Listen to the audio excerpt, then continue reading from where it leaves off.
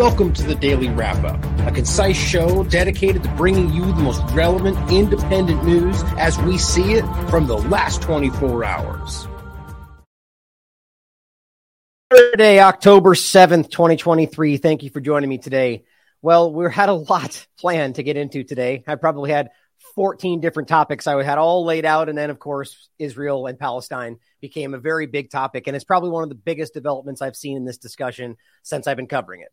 And I think it's important that we take time today just to talk about this and break down the contradictions, the misinformation, the misunderstanding, the history around it all. And, you know, the kind of choosing what to be outraged about in today's conversations, as we just talked about Syria and the bombing of that ceremony, and seems that nobody in these conversations want to be outraged about that, but yet are outraged about things that they choose. So kind of selective outrage. So I reached out today to Vanessa Beeley to join me to discuss what's going on, as she is one of the best investigative journalists out there, but in the know in regard to this conversation in particular. So thank you for joining me, Vanessa. It's always a pleasure to have you on the show. How are you?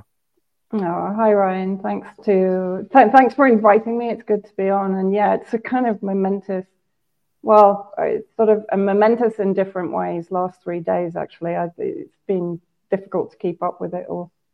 Yeah, it really has. It's one story to the next. And before it even is, I don't even want to say fleshed out, before we have like any evidence at all, half the time we're on to some other story. And all you're left with is kind of the partisan narratives juggling back and forth, right? By design, almost, it seems. And it's impossible. But yeah, I mean, I think people these days have sort of been Pavlov trained to take a side almost immediately and to condemn one or the other. Right. And I think, it leaves very, very little room for what I would call constructive debate over what is going on. Right. Yeah, right. Exactly. And it's some people, I argue, in that situation are doing it for dishonest reasons, for whatever the many different dishonest reasons they could be. Some of them are in it for, I guess it's kind of dishonest, but more team sport politics. I think that's overtaken a lot of people today, where it's just about the chosen side. And like, it's the good analogy to talk about it, like a football game where somebody will, hold or their knee goes down before they go in. And you're like, you see that, but you still go, come on, rule for my team anyway. That's kind of what we see, which is really disgusting when you realize we're talking about human lives and terrible situations. And half the time you're talking about the group frame themselves as the good guy, being the one that is actively doing the morally ambiguous thing, or however we want to frame that. And so it is really hard for those being objective to not. What's difficult is you dive into these conversations and you get buried from either side with the partisanship while you're trying to, be objective and find the truth in the middle of it all.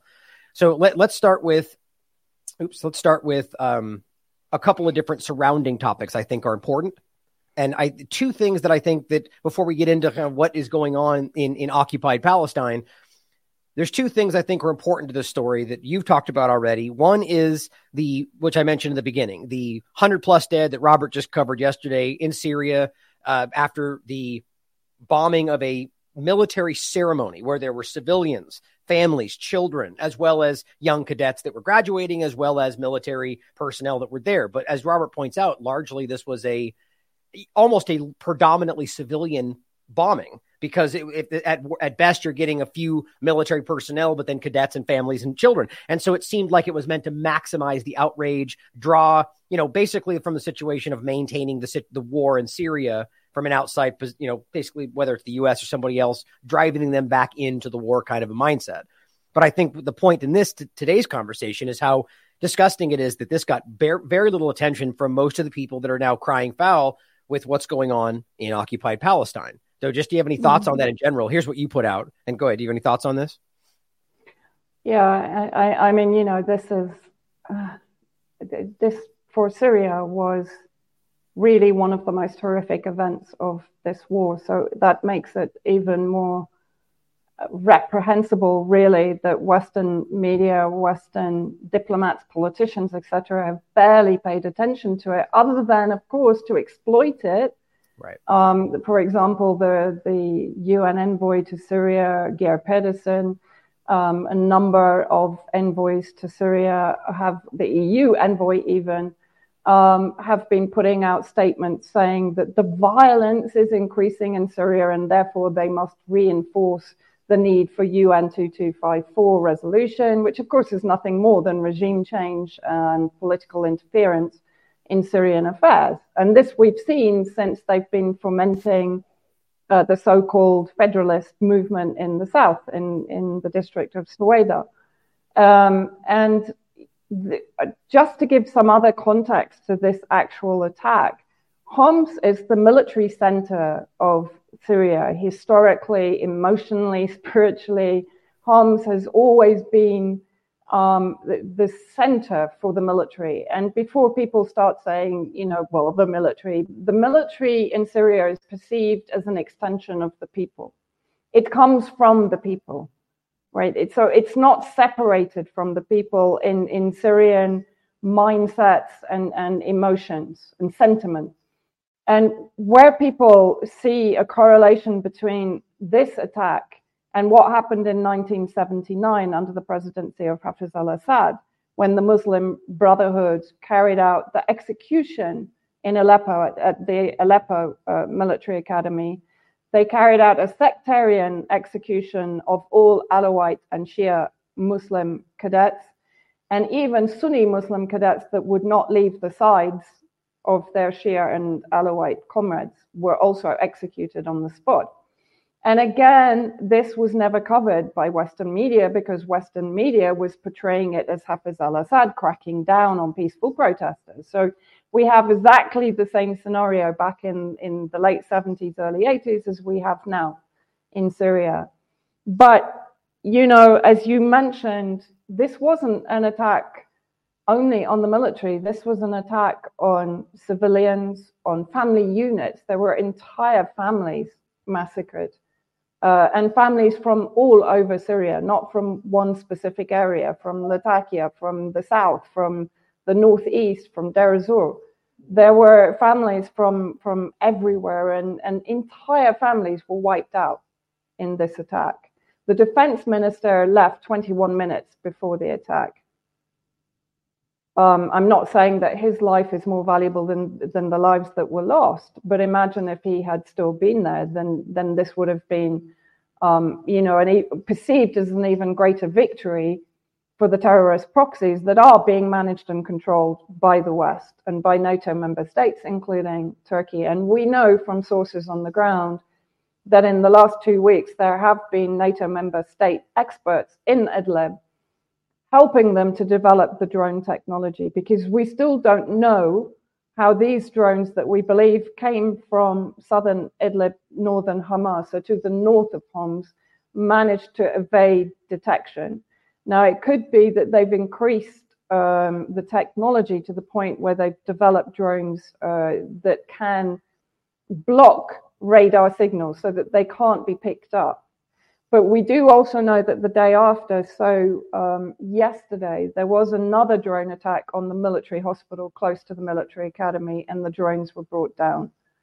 So we're still, as you say, when this news comes out, there has to be a period of time when we need time to investigate, right?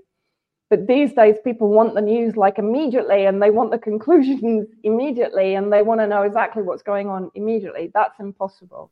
Yeah, because it takes a long time to we know who did it. We know how they did it, and that they used drones that launched missiles into unbelievably crowded areas that killed children, women, civilians, and young army cadets. Right. But, we don't know all the details or all the pieces of what went on. Right. And this is where Robert was trying to that's okay. Robert was trying to piece this together yesterday and overlaps this with the U.S. shooting down a Turkish drone. And a lot of it's speculation, just giving you his best perception, what he kind of sees on the wall, giving you his theory about it. But overall, that, it happened. The point for today that I think is the most important is how something like that, which is unbelievable, like more so than anything we're talking about today, with a direct, deliberate assassination of a predominantly civilian event. And the West doesn't say anything about it, even though there is at least suspicion of a NATO ally that could have been involved, or allowance, or so on, or just the idea that the groups involved in general are typically backed by the U.S. or the West. That's obviously in large degree why there's no discussion there. But I think the the point is the selective outrage. Now, and I have included this article as well that Robert also just recently wrote, and it goes back, and this ties in today in an interesting way to this wildly unimportant person that I can't remember his name, Howard Stern. He puts back post 2011 made a comment about murdering Palestinian children that were celebrating in the streets, and saying that, well, they're going to grow up to be terrorists, so we need to nuclear bomb them right now. Like that kind of disgusting sentiment, which we're now seeing rise up yet again because of what just happened. And I think it's important to understand how these people are used in that regard. Now, before we get into the Israeli Palestinian conversation, I also think it's important to overlap this with the other point of how we know, well, I think we can prove this, but just to be objective about it, that the argument is that Ukraine is using U.S.-backed mercenaries, terrorists, extremists from the war in Syria and bringing them over into Ukraine. There's a lot of evidence to that. I got a couple articles from the Cradle discussing similar reports. And so there's a lot of ways I think I could fit this in. I don't think it's exact, and maybe I'm wrong, but I do think that there's some kind of an overlap to this, and maybe we'll get into that when it gets into the possibility of how this might have been. There may be some foreknowledge to what's happening today. So you have any thoughts on that in general before we get into the main topic? Well, I think the other overlap, which I think is really interesting. I mean, I think it's almost a foregone conclusion that they are going to circulate terrorists from inside Syria to Ukraine to fight alongside the Nazi extremists that they control inside Ukraine. I mean, I think that sort of goes without saying. And yes, there is quite a large body of of evidence pointing to that now. But I think what is also going to overlap with the discussion about Israel and Palestine, and we talked about it just before I came on, is the fact that if we look at the attack on civilians in Homs, the Homs massacre on Thursday, and we look at the fact that ITV, a British news corporation very similar to the BBC, published a report claiming Syrian government was torturing prisoners in, I'm sort of smiling because I know the hospital very well, in Tishreen military hospital that I've personally visited. I know Eva Bartlett has also visited it. I know numerous soldiers and military journalists who were treated in Tishreen hospital, with the usual kind of anonymous sources. The investigation was done in Frankfurt. But this report was released on the day of the NATO member state proxy attack against Syrian civilians. So what does this say to me? This is an attempt to dehumanize the Syrians that were killed in that attack. So people switch off. Right. People don't care because, well, they torture their own people. They gas their own people. They drop barrel bombs on their own people. So why should we care if they get slaughtered, right? It's a cynical, deliberate ploy to basically cover up their own terrorism against the Syrian people that has been ongoing for almost 13 years now. And in my opinion, we're seeing very similar tactics in the Palestinian situation that we've seen develop over the last 24 hours, and we can come on to that. But there's a very clear correlation. And I think the good thing is people are starting to see the patterns more and more clearly with each situation. They're starting to see through it because they don't change the blueprint. Right. Typically, it's the same play 1, 2, play 1, 2, and 3. What I think is interesting or alarming is that we see this dynamic in the West where, always projecting the altruism. We're here to fight for freedom. We're here to fight for human rights. And then what's disgusting about it is you drive in the mentality of the population, maybe just too, weak-minded to realize they're being played, that then present the let's go murder them all because we're the good guys. And it's like, it's inherently contradictory. You're creating the idea should be that if you're the good people, you shouldn't just go do it's the equivalent of sending cluster bombs to Ukraine because they claim Russia is. So you're just the same then. You can't pretend that, we're doing it because they did. Well, that's a childish argument. So in this case, you've got people that are now of the mind that we should go and murder their families too, because, well, they did it to us. And this is an alarming sentiment that drives through the conversation. And again, maybe that's largely bots. I mean, I don't even know how to tell anymore what's the real conversation or not. It all blends together, but that is happening. And it's really disconcerting to see so many people wanting to see violence and murder, but telling themselves they're on the side of right and good because the narrative says they started it. we're back in kindergarten, except with missiles and bombs. It's terrifying. I don't know. I just wanted to point that out. I agree 100%.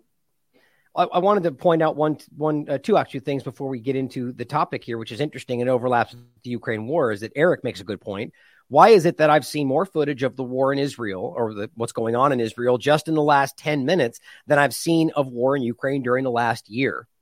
Now, I don't have an answer to that, but I do think it speaks, in my mind, to how controlled the Ukraine war actually is. And that what we're seeing here is an actual, to an extent, an organic action, right? I think there's always manipulative parts of it all, but I thought that was an interesting point. And then, of course, we have I've been seeing this a lot today, and we'll get into this when it comes to the information that I see that I think is completely unverified, an interesting and obvious overlap of all the pro-Ukraine accounts who are now suddenly spreading things that you can't prove in regard to what's going on in occupied Palestine. So thoughts on either of that before we get into how could it be Russia's fault? I don't even understand how they could spin that. Wrong button. There's no real argument for it. I mean, it's just that, like, we'll get into that it's the same kind of people, like Jack Posobiec is one saying that. One of them is saying, well, they just sent money to Iran and that's why Iran just carried this out or made this happen. I'm like, okay, anything's possible, but there's nothing. Like, they just float these ideas out and their massive followings present it as absolute fact. It's crazy. It's the Twitter files. It's insane. They just make connections that are just not there. They're partisanly, they benefit the partisan narrative. Yeah. I mean, I just quickly, because you made me think of something then about this ITV report, because it was pathetic. Because when you actually translated the document that they claim was their proof that the Syrian government is torturing prisoners in Tishreen military hospital in Damascus, when it was actually translated by a guy on Twitter, what it actually says is the opposite. Right. That the government is saying we should make sure that we treat terrorist bodies with the same respect as we treat Syrian Arab Army, etc., because of the potential for interest from propaganda groups and so on and so forth. So, I mean, it's exactly the opposite to what they're claiming. And that's what I'm saying. People make these kind of quantum leap connections. Right. Between one action and another without actually thinking about the complexities involved, right? And how difficult it would be to actually make that connection in real life. Right. It's the gamification of all of it, right? The people that just want to, it's a game, and that, like we said, whether it's your side or the idea that you somehow think that you're piecing together the secret that nobody else sees, and maybe, like, I'm always thought maybe that's the truth, but if we can't prove it. And this is the thing that has been lost in a lot of the average people's minds that have, found themselves in the middle of this information war, is that it's just, you have to be able to prove these things. And even evidence is not proof. Those two things get conflated all the time, But yeah, so the idea that somehow Russia would be behind this, I mean, anything's possible, but there is no evidence at all that I can see other than these accounts trying to draw a parallel to Russia, because in their minds, Russia is the big boogeyman, right? So, it's a little bit like in the southern Syria protests that have been, stoked by the West, particularly the US and in the military base in Al Tanf, and Israel, of course. The fact that all of the banners that are written in English are claiming that the big enemy is Russia and Iran. Well, I mean, if anyone can't see through that fog and just understand, well, no self-respecting Syrian that's gone through the last 12 years is going to say that Iran and Russia are their enemy. They might have criticisms of Russian and Iranian policy in Syria or their policy with Turkey, etc. They may have that criticism, but no one's going to deny the fact that Russia defeated ISIS from 2015 onwards, and that Iran has played a huge role in fighting terrorism inside Syria, as has Hezbollah, as have Palestinian factions that remain loyal to the Syrian government, So, or the simple fact that both of those countries have defended Syria, as you've pointed out many times. Syria wouldn't exist today without their support, and most Syrians are very aware of that, whether or not they've got critiques of the involvement of those governments in their current policy. So and that's a very clear thing. Or the point you make about the white helmets with their advertisements or jackets written in English. I mean, it's so obvious who that's directed at. People just don't want to see that. Now, there's many parts that we've briefly pointed at that we'll get in here today, like the treatment of prisoners in comparison and so on. But let's start with just the original kind of discussion here. Israel declares a state of war after Hamas launches an unprecedented surprise attack from Gaza. Now, that's, of course, MSNBC. Nothing is unprecedented or surprise about what's going on here, right? So let's start with that point. I think it's really important for the average person to understand the basic historical reality, regardless of whatever narrative you've heard spun, that this is an occupied territory, according to the United Nations. That's never been disputed. I mean, of course, the Israel and U.S. governments will dispute that, but this is a reality, which means per the Geneva Conventions, they have a right to armed rebellion, not because they were attacked, but because they're occupied. That has never changed. In my opinion, that ends the conversation. There's obviously points we can get into about crimes being committed, people attacking each other, but at the core point, excuse me, that new mic in different place. So that doesn't change, right? So I want your thoughts on that important point. Well, yeah, and I mean, people putting out, particularly today in response to some of the tweets that I'm putting out, this kind of false equivalence that there's two sides. No, there are not two sides in the Palestinian situation. And I showed you just before I came on, this is a record of all the Zionist massacres from 1937 until 2000. So it's missing the last 23 years. But it's 200 pages of recorded massacres of Palestinian civilians by the Zionist so-called defense forces, occupation forces in the occupied territories. You've only got to look at the map of Palestine. And actually, these days, I compare it to the map of Syria because it's occupied on so many fronts by hostile entities, including Turkey, the US alliance, and Israel, right? And so Syrian territory is heading the same way. I don't think it will eventually, but it is. The map is looking very similar to the Palestinian map over the last 75 years. And Palestinians have suffered 75 years of ethnic cleansing, torture, abuse, child sexual abuse and trafficking, organ extraction, experimentation, brutality, savagery, the mowing of the lawn in Gaza, which is another form of ethnic cleansing, and this has been, and it's disproportionate. You can't compare. You see, where people are now getting kind of confused is actually now the resistance has almost an equivalent force to Israel. If you bring in Iraq, Iran, Syria, Hezbollah is not what it was in 2006. Hezbollah now is a formidable army and a very well-equipped army, technically, from a weapons point of view, but also from a technological point of view. It's ready. And ideologically, it's so strong. And this is what Israel fears. This is what the West fears, because they know that right now Israel is isolated, it's vulnerable.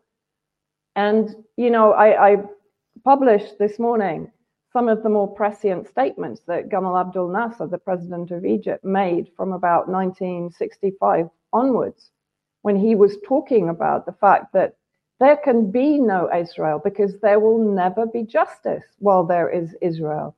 And when American politicians are talking about a two-state solution, even Russia talks about a two-state solution, all they're saying, all they're really doing is condoning the continued apartheid system in occupied territories of Palestine. Especially since Israel's openly, for a long time now, but especially with the power of the religious Zionism party and the new coalition, openly continue to say that will never, ever, ever happen. And that's what I think is so embarrassing about this, is they'll come out and say that's not even on the table. And then Biden will come up and say that's what they want to accomplish, or what Israel says they want to accomplish. It's like, it's not even secret anymore. At one point, it was hard to find this stuff. They're standing on their pulpit screaming this to people, and yet we get lied to from our own, leaders. It's infuriating. And I think that the biggest point in that is, well, actually, I want your thoughts on this in general, that Robert's been covering the interesting shift. So Netanyahu, which is seemingly endless string of power, has gained the ability to continue to be in power now because of the religious Zionism party, which has essentially tied himself to this, or, maybe he doesn't care, but it seems like he's kind of been tied to this really extremist element that he's trying to juggle with at least outwardly, like the political sentiment. I mean, from my mind, it seems like he probably agrees with most of the stuff that they're saying. I would agree, but like outwardly, right? Like the political juggling of it all. And now it's in a position where they're like, I guess put it this way. There used to be more tact, right? They wouldn't come out, they wouldn't scream the opposite. They would be more tactful about it. And now it's really difficult. And I think we've seen the kind of Overton window in this conversation get completely shattered because of this obvious dynamic. And now they're being forced to be, I guess what Robert keeps talking about is being forced to take military action that they know that they can't succeed within. And because of this interesting dynamic. And what are your thoughts on that? Well, I mean, I think, Netanyahu's stance is because he is an expansionist Zionist. He adheres to the revisionist Zionist ideology, which originated with Jabotinsky. And Jabotinsky, of course, I think we've talked about this, was a collaborator with Simon Petlura, the first president of the Republic of Ukraine in the early 1920s. Now, Petlura was responsible for multiple pogroms against Jews. But Jabotinsky was happy on a secular basis to collaborate with him against what they both perceived as the common threat of communist Russia, right? And so I think Thierry Meyssan has written about this extensively, the fact that it's not surprising. Netanyahu kind of played the moderate previously to some extent. You know, he aligned himself more with the moderate Zionism in order to achieve this credibility.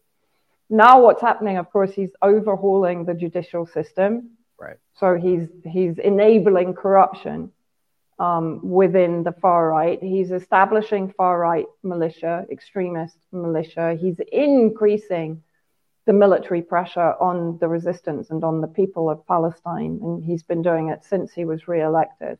He was re-elected on the promise of destabilization in Iran, effectively, and support of the destabilization in Ukraine and the NATO project in Ukraine.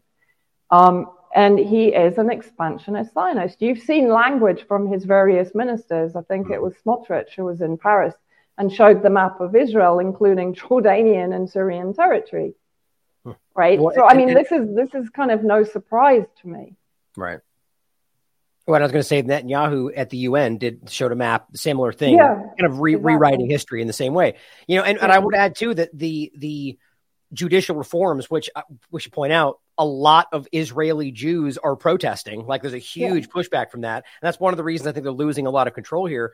But they're seemingly creating the theocratic state that they pretend that they're like, they constantly point out what they say is bad about Iran and the religious tones and overlaps, even though you can prove, as again, Robert writes about all the time, that if there's a democratic dynamic there, whatever you want to call it, where people can vote these things away. And that does happen, where you could argue that that's not the same thing happening in Israel right now. They're trying to change it to where that's not what happened, that they have a kind of theocratic, religious mindset, the religious Zionism party being a core part of the coalition, and so that is hypocritical at the very least, so it just seems like they're constantly trying to frame, accuse them of that which you are guilty kind of a concept, going back to like classic propaganda tenets, I don't know. I think it's interesting. Israel as a kind of settler entity has always been racist and elitist. And even, the settlers, I would compare to ISIS. I mean, they are terrorists. If you look at the footage of how they treat the occupied Palestinian civilians and farmers, the number of houses that have been pulled down in the last few months, the settlements that are being built on that land, on that territory, and the displacement of Palestinians from their land has continued since 1948, right? Which is illegal, according to even the United States perspective today. They're telling absolutely, absolutely, but that gets sort of really brushed under the carpet, right? And I think what we're seeing, because really, as you said, this operation is kind of unprecedented. I mean, there was one photo that I just put up on my Telegram account, and I said, this single photo just makes my heart beat faster, because it's the picture of a bulldozer just going straight through the Gaza fence. Right here. You know, and it was just like, my God, I never thought I would live to see this day. Really. I mean, you know, I've been in Gaza. I've gone to protests at these fences, and I think I've explained to you before, not so much at this fence, but at the actual apartheid wall fence. They have what do you call them? Gun turrets that are set, automatic gun turrets, and they change the distance. So some days it can be 2 meters, some days it can be 5 meters. So if you approach within the automatic setting, it kills you. But you never know what that distance is.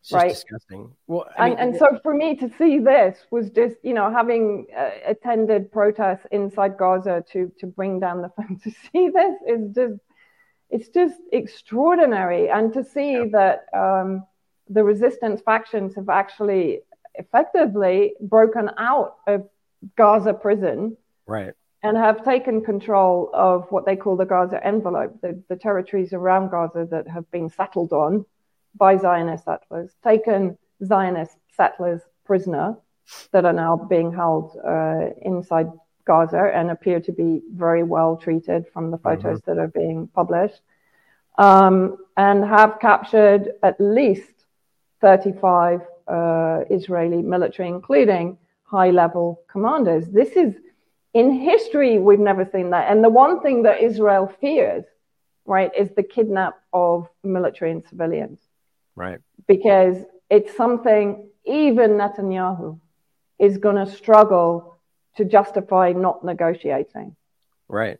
Well, and that's what I meant before about the pressure from, you know, whether or not the Religious Zionism Party would care about whether they would want to use that or not. And, you know, because arguably if something bad happened to him, that would be the perfect excuse to go even further and harder for what they want to accomplish. So, you know, I mean, they've shown themselves to be pretty morally ambiguous. They are, but I do think there is a massive, as you said, there's a massive pushback already about judicial reform. Right. Right. Also, they may lose control of the people if they allow it to happen, kind of a thing. Yeah. I think there's potential for that. Plus the fact, I mean, there's a few really interesting reports, and I actually just wanted to, if it's the right time to read it, there was a report in Hebrew media, and I absolutely agree with it. It basically says, so the Hamas and I would say also the other resistance factions has already won this round. The fact that the organization was able to surprise the best and most experienced intelligence in the world and mock the strong security system in the Middle East, and that it was able to control the event for long hours, will not be erased from the minds of the players in the region. And of course, players in the region also means Hezbollah in Iran and Syria and Iraq and the other resistance factions that are watching this very, very, very closely. And of course, are ready to intervene if strategically it's the right time. I mean, we won't know until this plays out, but already the damage is massive. It's been proven that the Iron Dome doesn't work. It was already proven previously by Gaza firing rockets and the Iron Dome being unable to intercept them successfully. But today has absolutely sort of blown apart the idea of Israeli invincibility on all levels, on and intelligence levels, on military levels, on intelligence levels. You've now got Israeli reservists refusing to go to the front with Gaza because they are saying it's a suicide mission. Right. And I've always said the Zionists are brave from the air, from the tank, from the sea, and from behind their artillery, but they're not brave on the ground. Right. And when they actually have to face hand-to-hand combat with ideologically driven Palestinians who genuinely believe in the righteousness of their cause, they run away. We've seen it in Gaza, you know. Which, quite frankly, I think we see historically in any group in this position. They're always real big speakers until it comes down to, you know, and that's the point you need. That's important, is that that as much as they want to frame either whoever wants to frame either side as the bad guy, the Palestinian cause is just in the regard from the law's perspective, right? And so, this we'll get into potential acts that may have happened, right? And again, there's negative things that happened in war, and I'm not condoning that. People can, you know, but I personally can't verify that we've seen that these things that people are claiming have happened. But it wouldn't surprise me. War things happen, but from the core point. That's important to remember. And that's why these people are going to fight with their lives, because they believe they're fighting for their freedom and their lives. People on the other side of it, they're fighting for gain, for taking, right? I mean, that's what I would argue. And what do you think? Go ahead. Well, I mean, I think Zionists would probably say they have a cause. Well, yes, both from an expansionist point of view and from a religious point of view, I'm sure they would argue they have a cause. But the difference is it's disproportionate force. Mm-hmm. They have basically flourished from US support, UK support, EU support, both from a political, from an economic and a propaganda level for decades, right? Mm-hmm. It's not an equal playing field. Oh, completely. But let me ask you this, in regard to the Zionist aspect, though, right? So to me, I guess it makes a difference. I'm sure people will frame that statement as being completely biased, but what I would argue, though, is that most Zionists that are aware of the misrepresentation of a lot of things in their framed history. And that's easily proven. Abby Martin's done great work a long time ago, asking people questions, and it's very clear. And so if you're starting from a point of dishonesty, whether you believe your cause is just, how you could even argue that. My point is that it's obviously a different, one side is fighting for the survival of their families and their history and their culture. And again, you could argue there's parts of that don't think that. But I would say on the other side is predominantly, it's one side versus the other, where one side I think predominantly has what they perceive as a righteous, just, legally sound cause versus the other. That would be my opinion, though, to be clear. But one thing I would say too, though, is that when you talk about the dynamic of Israel, as much as I think that the only part that matters when it comes to the legality is the occupation, is the Geneva Convention point. But at the same time, it's fair to have a conversation about the Israelis that just grew up, had families that have no stake in this, that don't care about the political dynamic, that have grown up and lived in this area, that the same thing to displace them, to replace that seems slightly unfair, I guess. I would still argue the law stands, that it should be return it back to the original point from the very beginning, but it's worth having a conversation about somebody who would be displaced in the same way, whether, not because they're just present. You see what I'm saying? Like that's a conversation to be had. And that's just trying to get back.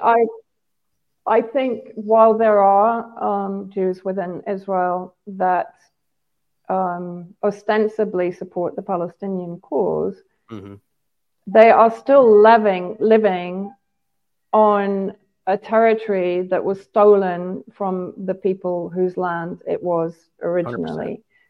100%. And when you're living when you're living in protected compounds and you're living in luxurious complexes, but you can see from your window the poverty and the devastation of the communities of the Palestinians, and you can see on a daily basis the crimes committed against the Palestinians. I don't see how in your conscience you can keep living there. That's just my opinion. My protest would be to say there should be no state of Israel, and I am not going to participate in it.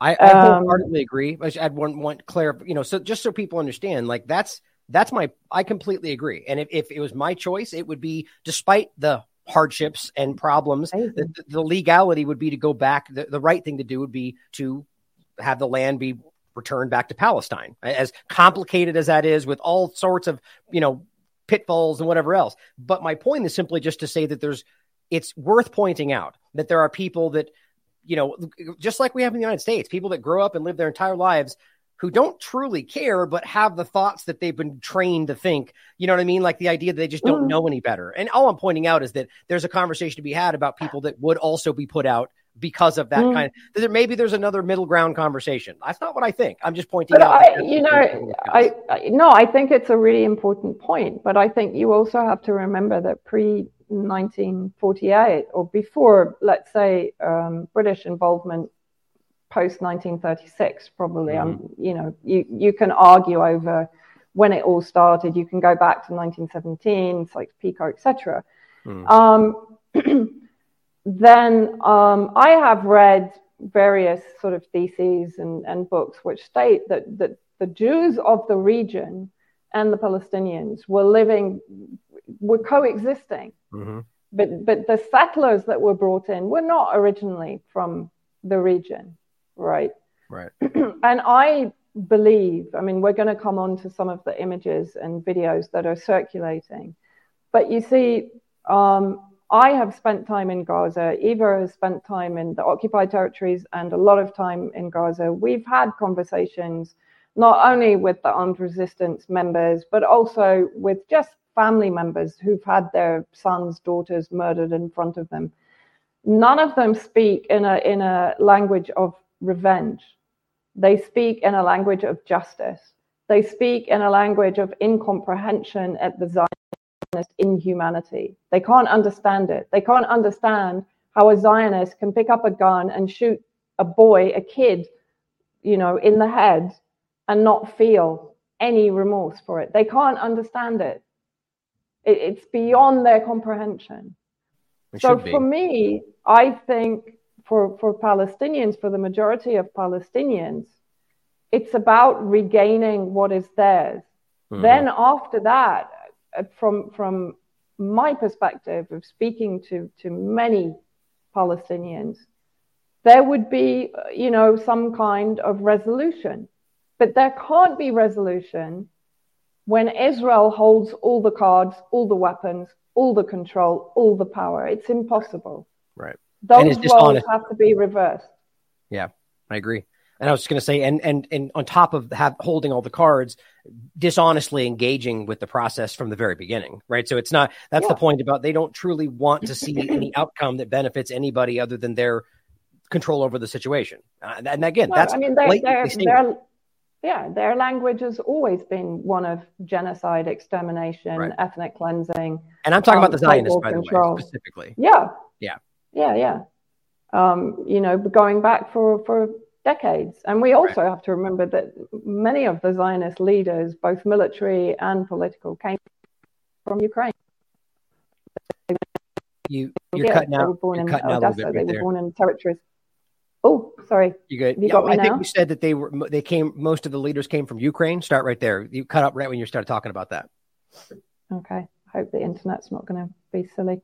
I mean, a lot of the IDF leaders, the political leaders in Israel they were originally born in areas of Western Ukraine.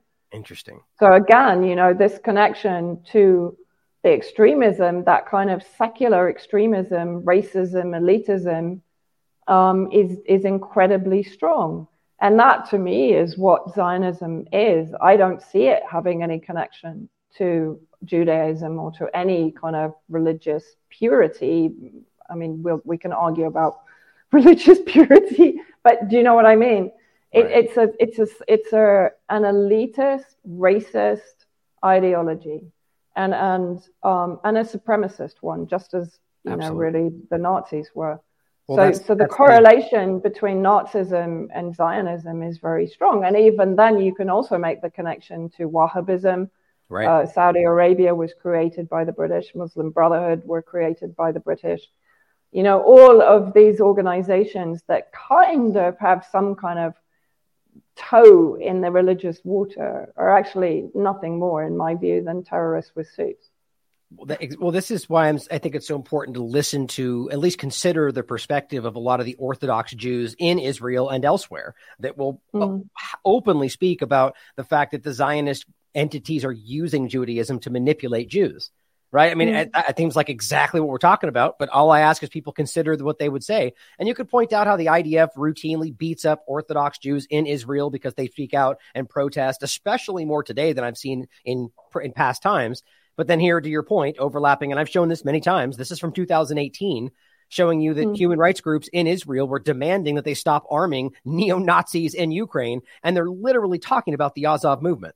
And it's just so ridiculous, the lack of memory people have. And, and today they're not Nazis, and except your people scream, stop arming the Nazis in 2018. It's kind of crazy to me. But I mean, and also they've even hosted, former Azov militia in Israel under the Netanyahu regime. Or you overlaps more with Ukraine. You could point out that Kolomoisky, who is the chief financier Yeah. of Zelensky's campaign, was also part of the Yep. World Jewish Congress, was the chief funder of the Azov movement. I mean, it's just, there's so many of these overlaps, you know, and it's just interesting. But this, I want to point, let's start with this again. The idea of this, which is interesting, is I agree with you. This is a really positive moment. People will frame this as something, really frame it as negative because of what they claim followed. Right. But the idea is that this moment here is a positive thing. Like people that I love what you wrote, all the walls will fall, which kind of stems back to your blog and so on. Right.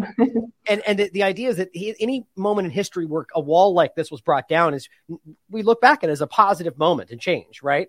And it's interesting is that this now is used in two ways. So I agree with you in the sentiment that this is a positive change. They shouldn't be encaged in Gaza.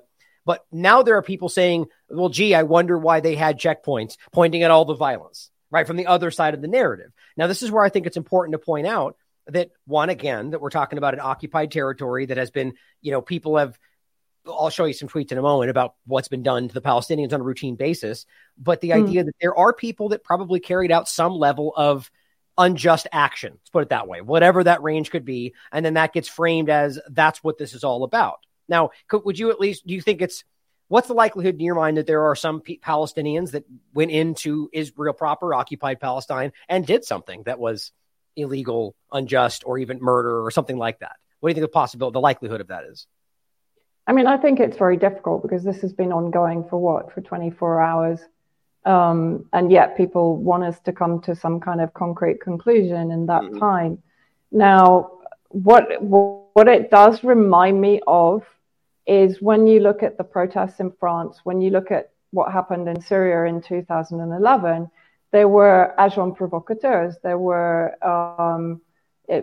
foreign agents planted within the movements, within the protests, to carry out violent acts that would then be used to discredit the movement or discredit whichever government or movement was being targeted to be smeared, to be discredited, to be attacked, to be regime changed, as in the case of Syria. And when I look at, because people, you know, all day have been posting, I don't know, I've only seen 2 or 3 videos, but they're being consistently recirculated by a certain number of accounts that clearly have an interest in getting these videos viral. Now, that would also immediately sort of raise my antenna as to whether this is being managed in some way.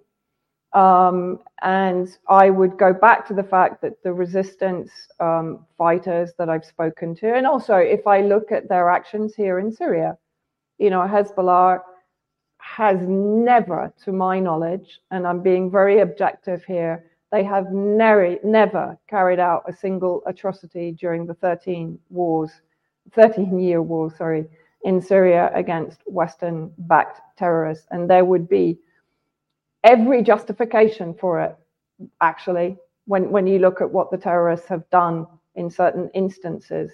You know, those families that lost their kids and their loved ones on Thursday in Homs, they would be justified in taking revenge for that, in my opinion, right? But the overriding principle and ethic for most of these resistance factions is that they will not do to others what has been done to them. Right. And so therefore, yeah, sorry. Just add to that really quickly. I tried to do a second ago and I was muted.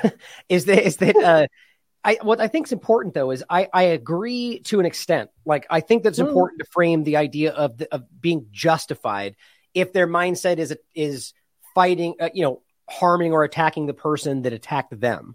But even then, my mindset personally would be that I think it's important to consider, like, that's the same kind of dynamic from before. I'll put it this way: is I would understand, it's understandable why that action would be taken. Whether or not, like, the idea to say that violence should be carried out against the person who carried out violence on you, that's an eye for an eye kind of mentality. And I feel like that is. Yeah, but what I'm saying is while I might agree it's justified, 99.9% of the cases, they wouldn't do it. That's what I'm trying to say. Right. Even though you might be able to understand it, because let's face it, if a guy came into your house and killed your loved ones, right. It's happened to me. My initial reaction is one of like rage once you go past the grief and you want everything bad on this earth to happen to them. You go through a process. Right. Now, the thing is, if you act at any point in that process, you could do one of a number of things. But the majority of people here, and I'm talking people that have honestly witnessed unspeakable crimes against their loved ones, unspeakable crimes against their own selves, and yet would still hesitate to pick up a gun and execute the person that did those things to them. So what I'm saying is, you can argue there is justification, because there is justification en masse for Palestinians to take back their territory and to effectively wage war against a brutal, savage occupying force. There is justification for Syria as an entity to defend itself with force against disproportionate force funded and armed and expanded by Western regimes, right? And their allies. Yeah, let me say this too. And it's very easy for me to sit here in an air-conditioned room and argue that, we should take the honorable path and not right. I mean, I understand that. My point though is, I'm trying to be, and maybe it's inappropriate to be very objective and argue that, like my point would be, I'll tell you right now, if I was in their position, you're damn right I would want to do something in return. That's I'll just be very honest about that. But I would like to believe that we could, let me make it as clear as possible, that I think that it's about what you're saying is responding against the state of Israel, responding against the actors that have hurt you, not necessarily storming into an area where there are civilians and murdering whoever's in front of you. Right? I know that's not what you're saying. And what I'm saying is people may take it that way with what we're about to get into, if the conversation about whether, you see what I'm saying? So I think it's important that what we're saying is that you feel justified in responding in what you would argue is a legitimate way in the context of war. But even then, that they would refrain from doing even that in many cases. Do I understand that? Exactly. Yeah. Because what I'm saying is, of course, there is justification for a nation or an individual defending themselves against disproportionate force. If a guy on the street comes up against me, wants to rape me and holds a gun to my head, I'm justified in doing what I need to defend myself, right? 100%. If you extrapolate that out to a nation defending itself against a destabilization regime change campaign, against the entire nation, against all the people, they are justified to defend themselves. Right. Would they, in return for the atrocities committed against them, commit the same level of atrocity against the perpetrators of the evil against them? No, because they're not evil. They have a conscience. They have a moral compass.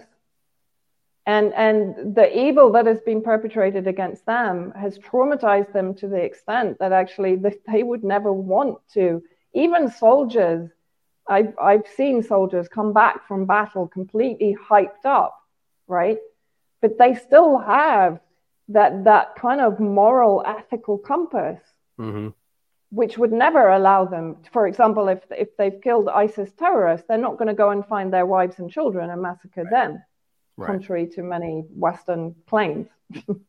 and Western overt actions and declarations. Like, so we're going to go murder their families, as Trump would scream out. You know what I mean? Like, it's very, very on the surface in reverse. So excellent point. Yeah. Well, so so that being stated, let's go through some of this information and some contradictions, some overlaps here, and jump in wherever you'd like. So here is Ambassador Gilad Erdan, if I'm saying his name correctly, ambassador to the United Nations, hashtag I stand with Israel right there in his bio. Israel's under attack, they say, right? And so what's interesting is, as always, not that you always have to go back to every historical event, but starting from now forward, as opposed to considering any, other parts to it, but points out in the last 7 hours, Hamas, a designated terror organization, which in and of itself is ridiculous. It's like designating Lebanon, or excuse me, Hezbollah or the IRGC in Iran, any of these groups as terror organizations. Well, Russia as an entity, I think, is now designated terrorist, isn't it? Or the EU was trying to. Yeah, right. Or how about the absurdity of the U.S. government, on a total side note, of declaring, or the FBI declaring MAGA a terrorist organization? Like, they've lost the plot with a lot of this stuff.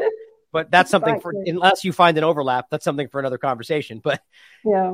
So designated terror organization has launched more than 2,200 rockets from the Gaza Strip into Israel territory while terrorists infiltrated Israel from a number of different points, killing dozens of Israeli civilians. Israel will act in any way necessary to protect its civilians, and we expect the full price from the terrorist organizations. Terror will never win. Now, of course, the very one-sided framing on all this, ignoring, the justification for why they're acting, ignoring the fact that they, how about what do you think about his framing of that? And then we can go on to the other side of the coin. Actually what I'm seeing, because I've been reading a lot of tweets from, let's say, very irate Israeli officials, both military and political.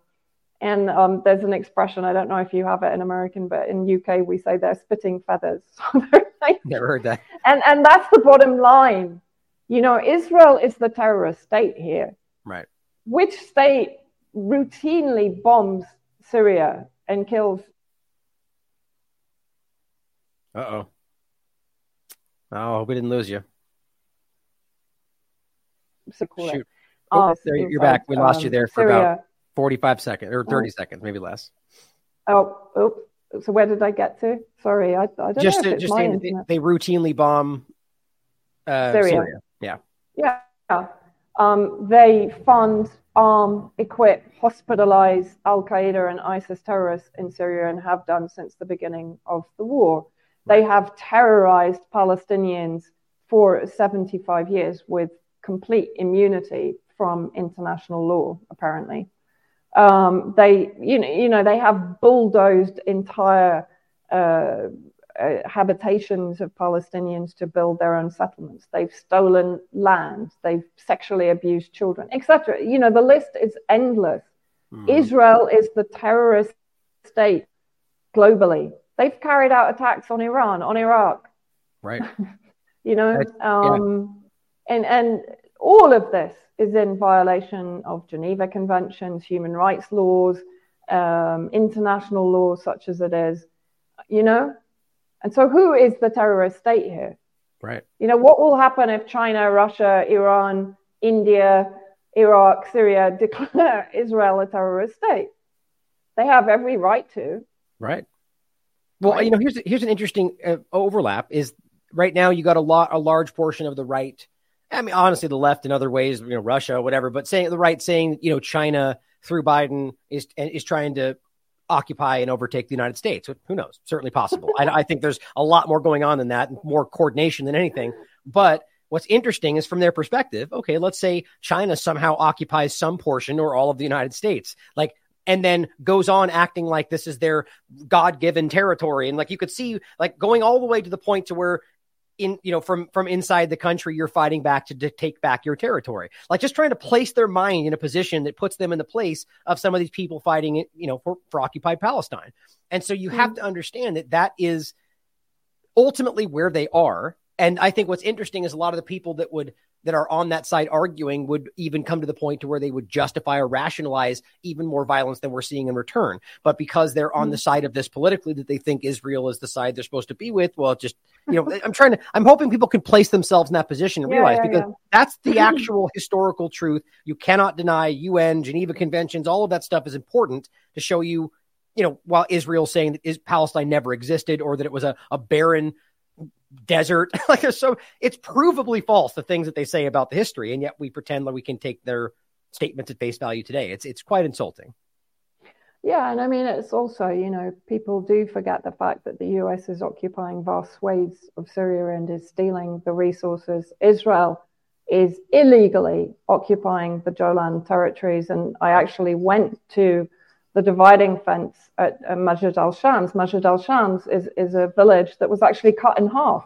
It was partitioned by the Israeli occupation. And they used to stand at the fence that we stood at yesterday and shout by megaphone to their family in the Israeli side from the Syrian side, right? And I was speaking to people who'd been displaced from Golan, and they said, well, Israel basically has taken one of the richest areas of Syria for sulfur springs, for oil, for water. 30% of Israeli water comes from Golan. Right. So it's about resources. And Israel is not only is it the sort of the military outpost of the United States cabal in the Middle East, it's also, it's an expansionist. To a degree, as Gamal Abdel Nasser said in his various statements, you can't have peace with Israel. Israel is not a nation you can have peaceful relations with. Right. And I think it was Khomeini from Iran that made this point, because he was talking a few days ago, I think, about the normalization that is going on between certain Islamic states, Arab states, Saudi Arabia, etc., UAE, with Israel. And he was saying Israel is not an entity that you can have peace with. It doesn't do peace. It only does peace, just as the US doesn't do peace. Exactly what I was thinking. The US only does peace when it completely subjugates. Right. It's not peace, obviously, no, right? That's as soon as they want something for themselves, right, it's no longer peace. It's like we're at war with them, right? And Israel is made from the same cloth. Yep. So to a large degree, what Nasser said back in the 60s is entirely true, and people need to actually assimilate this fact that Israel is not going to go anywhere except by force. The US is not going to go anywhere out of Syria except by force. It's not going to leave through negotiation, because it's to its advantage to stay in Syria and to maintain the pressure on the Syrian people and the Syrian government. It's only ever going to leave when the cost of staying is not advantageous to them. Right. Israel is only ever going to come to the negotiating table when it's weakened to the point that it can't do anything else. And this is a reality that we have to face. It's not, I put a post out today saying, I know you're going to be squeamish about some of the things that you're going to see, because this is war. This isn't sort of a clean operation. These people have been suffering from occupation, brutality, savagery, racism, apartheid, segregation, torture, abuse for 75 years. Right. It's not a year. It's not even Syria, 13 years. It's nothing in comparison to what Palestine has been going through. No other country in that I can think of in history has endured this. So are you going to see some retaliation? Right. Potentially. But, and of course, I would condemn any actions that don't fall into that that sphere of justified war against an occupying entity. But war is dirty. Right. Yeah, and I completely agree. And I think that's kind of why I wanted to have that conversation beforehand, is just that I guarantee there's going to be an individual or some more groups that will act in ways that we would think are unjust. But and again, that's why I was kind of not the word justified in my mind, at least what I'm about to say, but more so I understand why they might want to act. Because, look, if you're in a position where you just watched your family get murdered in front of you in the streets, or your house get burned down in front of you, and then the government and the news calls you a terrorist, it's going to do something to your psyche, right? And you're going to act in a different way because there's no justice for you. So my point is that I understand why they may feel the need to retaliate, but I would just simply point out that I think it's important that we maintain that moral objectivity, but again, I get it. I understand what's going on in this dynamic where people, like you just said, for 75 years. I think the biggest part for me is being the one getting abused and then being called the bad guy day after day after day. That does something to people, and on that same note, Here is the dynamic on the other side of this that we're not seeing. For all the posts of all the people that want to make this out to be one-sided, this is from CNN. 198 Palestinians killed, 1,610 injured. Those are civilians we're talking about. Palestinian Health Ministry in Gaza says, right? So this is the response. So now it's justified to murder civilians because you claim civilians were murdered? Like I don't know how any entity that presents themselves as an altruistic, rules-based international order kind of mentality will then go on to say, well, they did it first, and act like that's somehow a logical argument. I just think that's mind-blowing to me. And it shows you in this case, well, first of all, we should be asking the full picture of what really went down, which we'll get into next in regard to what the Palestinians may have done inside of Israel, because there's a lot that I went hard for. I can't verify 90% of what's being said, but we can see as they proudly tell us that they killed a lot of Palestinian civilians. I think that's an interesting dynamic to point out. What do you think? Yeah, I mean, I do. I think you also have to look at what the resistance is trying to achieve through this operation. I don't know yet if this is going to be a long-term operation or this is, a kind of a swift attack to break out of Gaza, to take control of the territories around Gaza so they can basically expand Gaza back into their territories. And then they basically will reinforce those positions, and it will become, to a degree, a stalemate, depending on, how Israel reacts right now. If Israel decides to escalate it, then of course, there is potential for the allies to come into the war, and then we have a full-scale war. And when I listen to how people are talking here, of course, again, it comes after the Homs massacre, and Israel's hand played a part in that massacre, right? Because Israel is heavily invested in the war against the Syrian people and the Syrian government. And then having yesterday as October Day, the October War Day, 50 years since 73, the war against Israel. People here are definitely talking about a full-scale war. And you also have to remember, again, going back to Nasser's words, which is this war will come when it's the right time for the resistance, right? And if you look at the timing of this operation by the resistance factions, symbolically, it's very important. What it's already achieved, as I said, it's already sort of blown apart the Israeli propaganda in one day, not even 24 hours. People are starting to think, oops, maybe Israel isn't the supremacist entity or the supreme entity that everyone. I was going to say, yeah. Definitely supremacist. I mean, it is supremacist, but the supreme power that it has always portrayed itself. And even when you read these statements, they're again playing victim. This is what just drives me nuts with this. They are the experts, both the Zionist entity and its kind of minion media are so good at portraying Israel as the victim. Right. For decades. I mean, when it bombed Latakia today. It bombed Latakia and Tartus today. I didn't even know that. No, I didn't even know about it. I just saw a post before I came on, and someone said, "Oh, there's been explosions in Latakia and Jable." So I checked it, and Israel launched. Sorry, I think it might have been the terrorists. I'm sorry, that's my bad. Would surprise me if it was. But nevertheless, this is the thing. Israel is the terrorist state. It acts in violation of every international law, and yet it plays victim. It's always talking about preemptive strikes, self-defense, and so on, because Israel is the victim, always. And that's what all these statements are portraying. We are under attack. Israel under attack. When effectively it's been attacking Palestinians for 75 years. I mean, I remember sitting in Gaza even after the aggression of 2012. So the ceasefire was in place.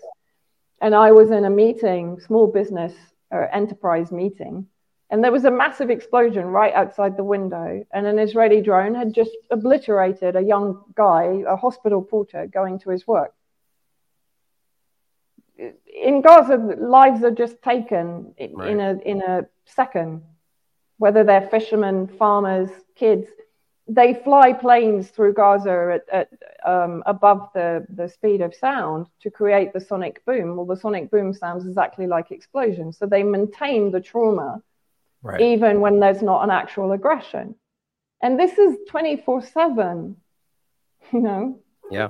Or the fishing aspect is something I always point out. With the automatic weapons, that the zone changes at their whim and they don't know, and this is their livelihood, and they violate the agreement that they're supposed to maintain on a regular basis anyway, allowing them to go out so far in order to get the fish they need. And, and it's every single day in every aspect that can possibly, it's violations of international law, violations of human rights, violations of even the agreements they maintain with the U.S. government, of the guise of what they're supposed to accomplish. It's inherently dishonest at every single time. I mean, Gaza is a prison. Israel controls the amount of calories they can eat every day. They have polluted all of the water supply, and they control the actual water sources outside the Gaza border fences.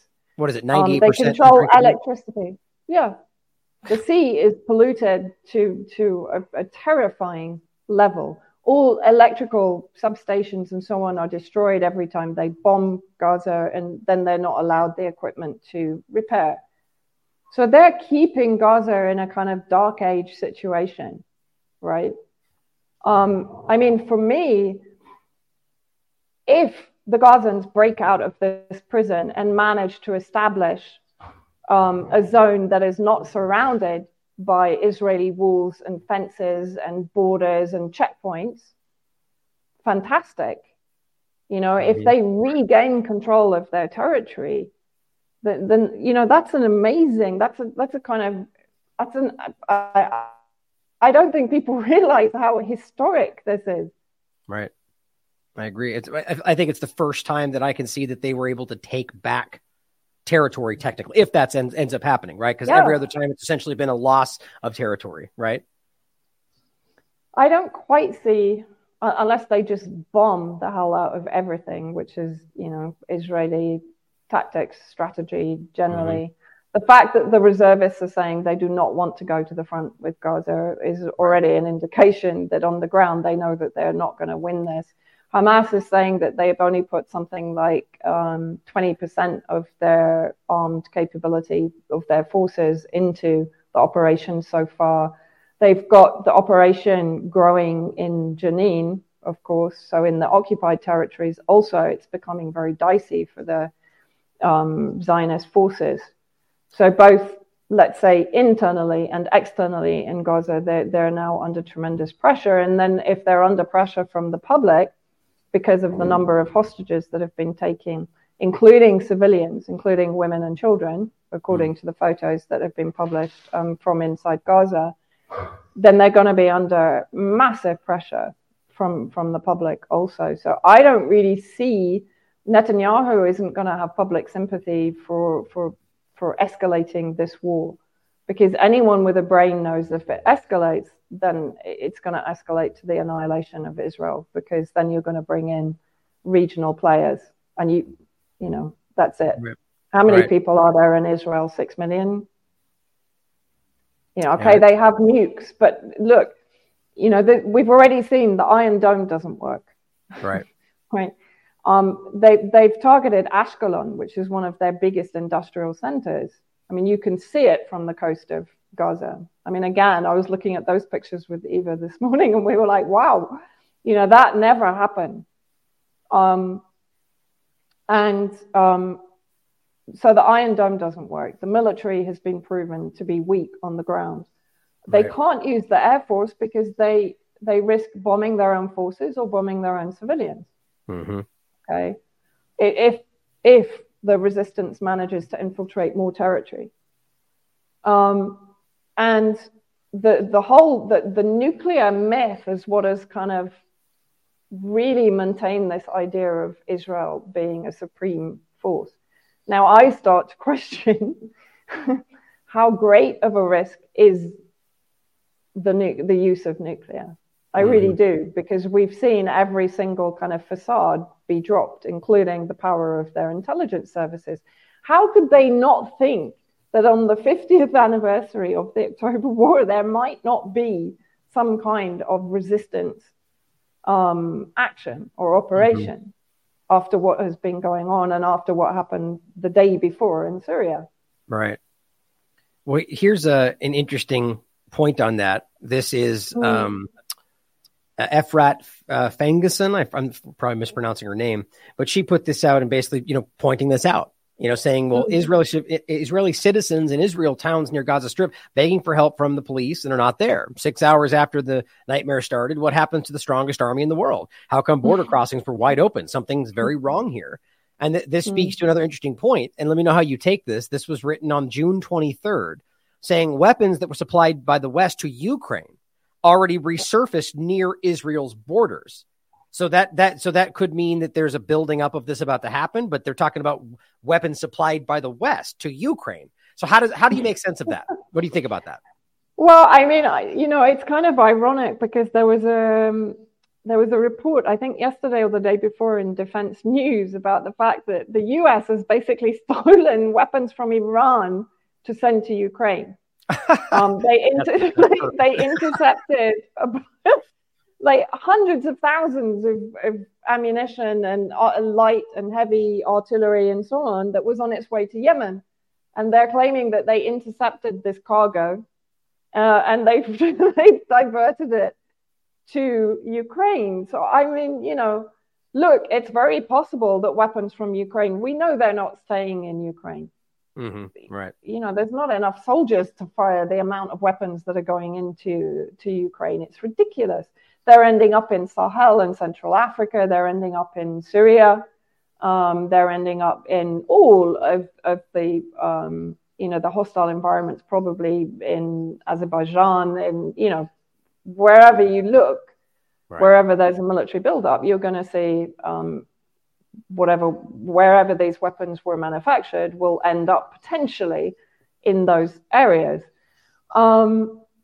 But I would also argue that the Palestinian resistance doesn't really need weapons from Ukraine because the resistance axis has been smuggling weapons to them for some time now, not only weapons, but also the technology, the ability to make their own weapons.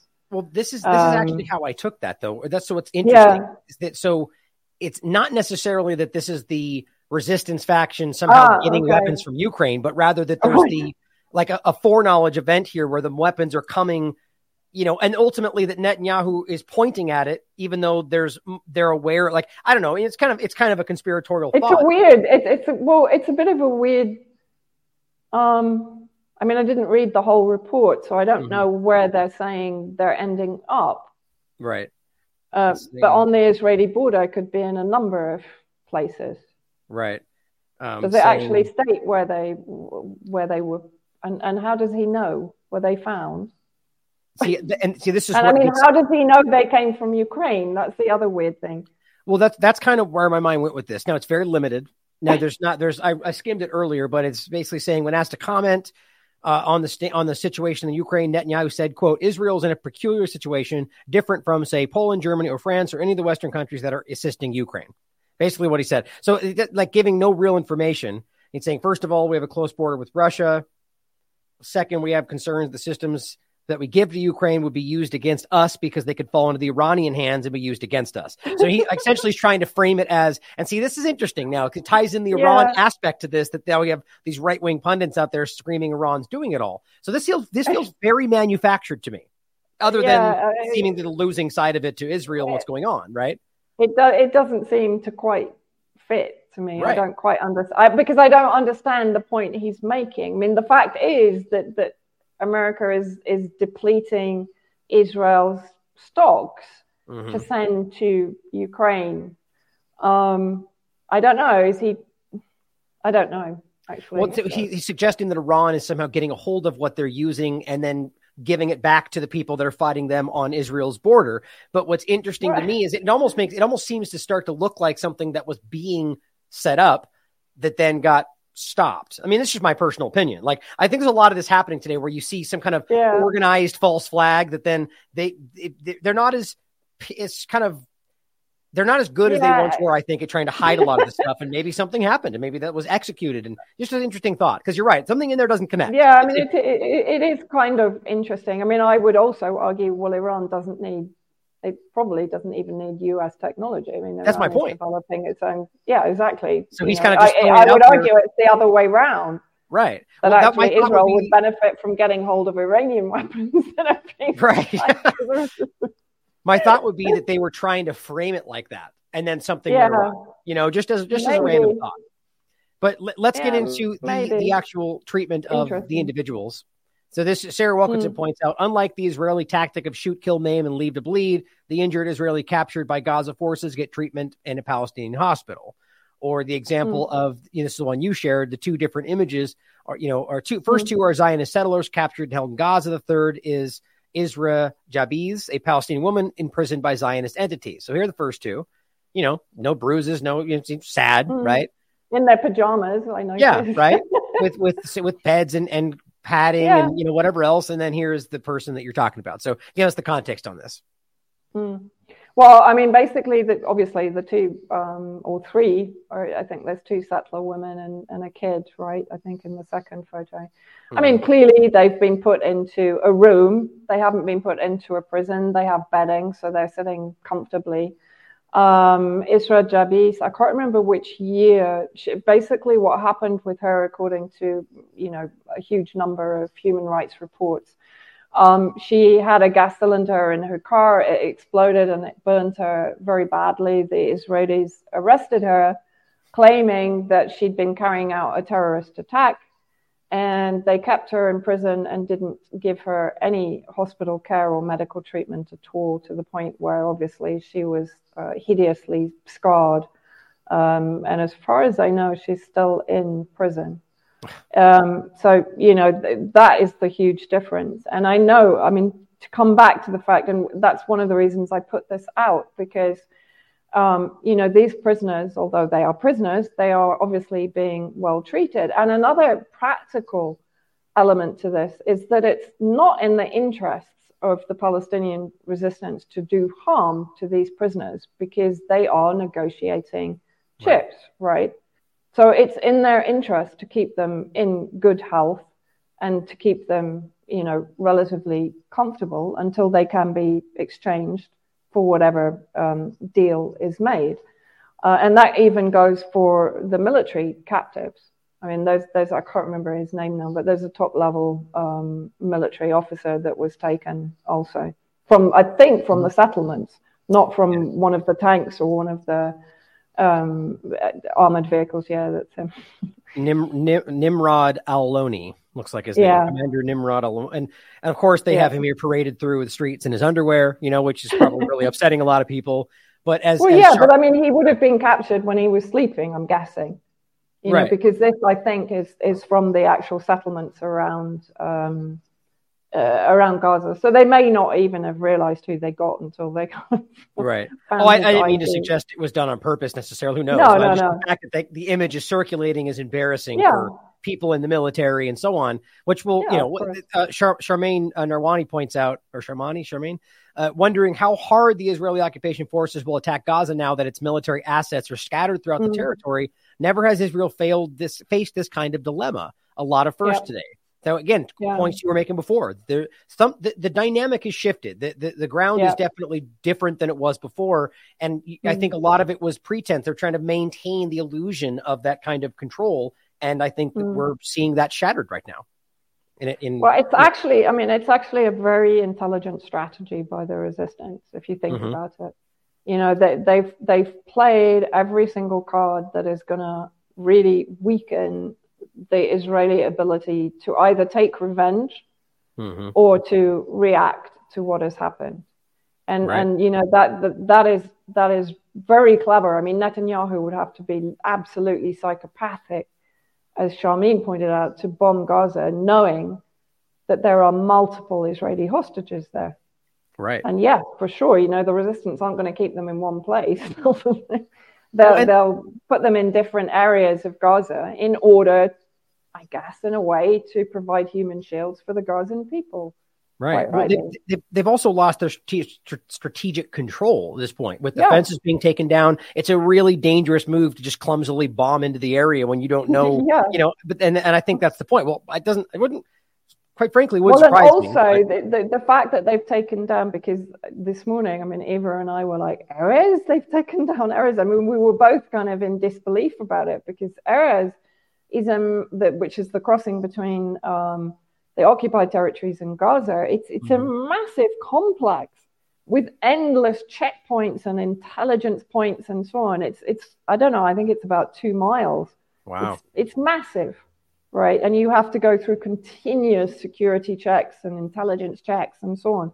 The Egyptian crossing is a little bit more simplified. You go into a central Egyptian center where you have to have all your papers checked, and then you get on a bus and you cross what you call a kind of buffer zone where the Zionist snipers are trained on the buses. So if you get off the bus, you're dead. And then you enter the kind of Gaza Strip area, you're checked by Hamas, and then you enter Gaza.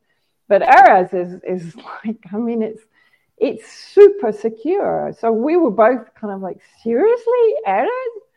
You know, and the fact that is broken down. So now you've also got a situation, if they want to contain the Palestinian advance, they're going to have to send ground troops. Because if they bomb, they don't know how many. It's too close now to their own settlements. They no longer have that buffer zone around Gaza that protected them.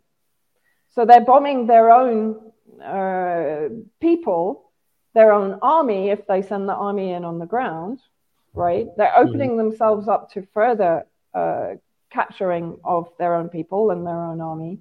So this is actually, it's really put a snowball in motion here, and I'm not quite sure how the Zionist entity is going to manage this. It's going to be tough for them.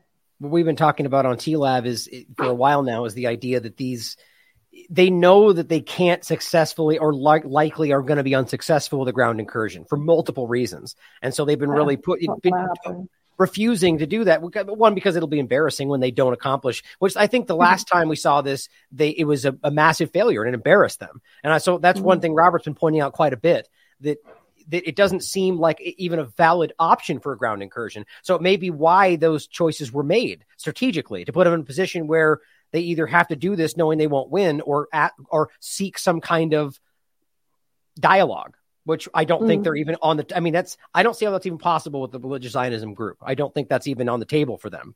But no, it isn't. And so I guess what it points to is an escalation. To some degree, it's the same situation, isn't it, to a degree as Ukraine?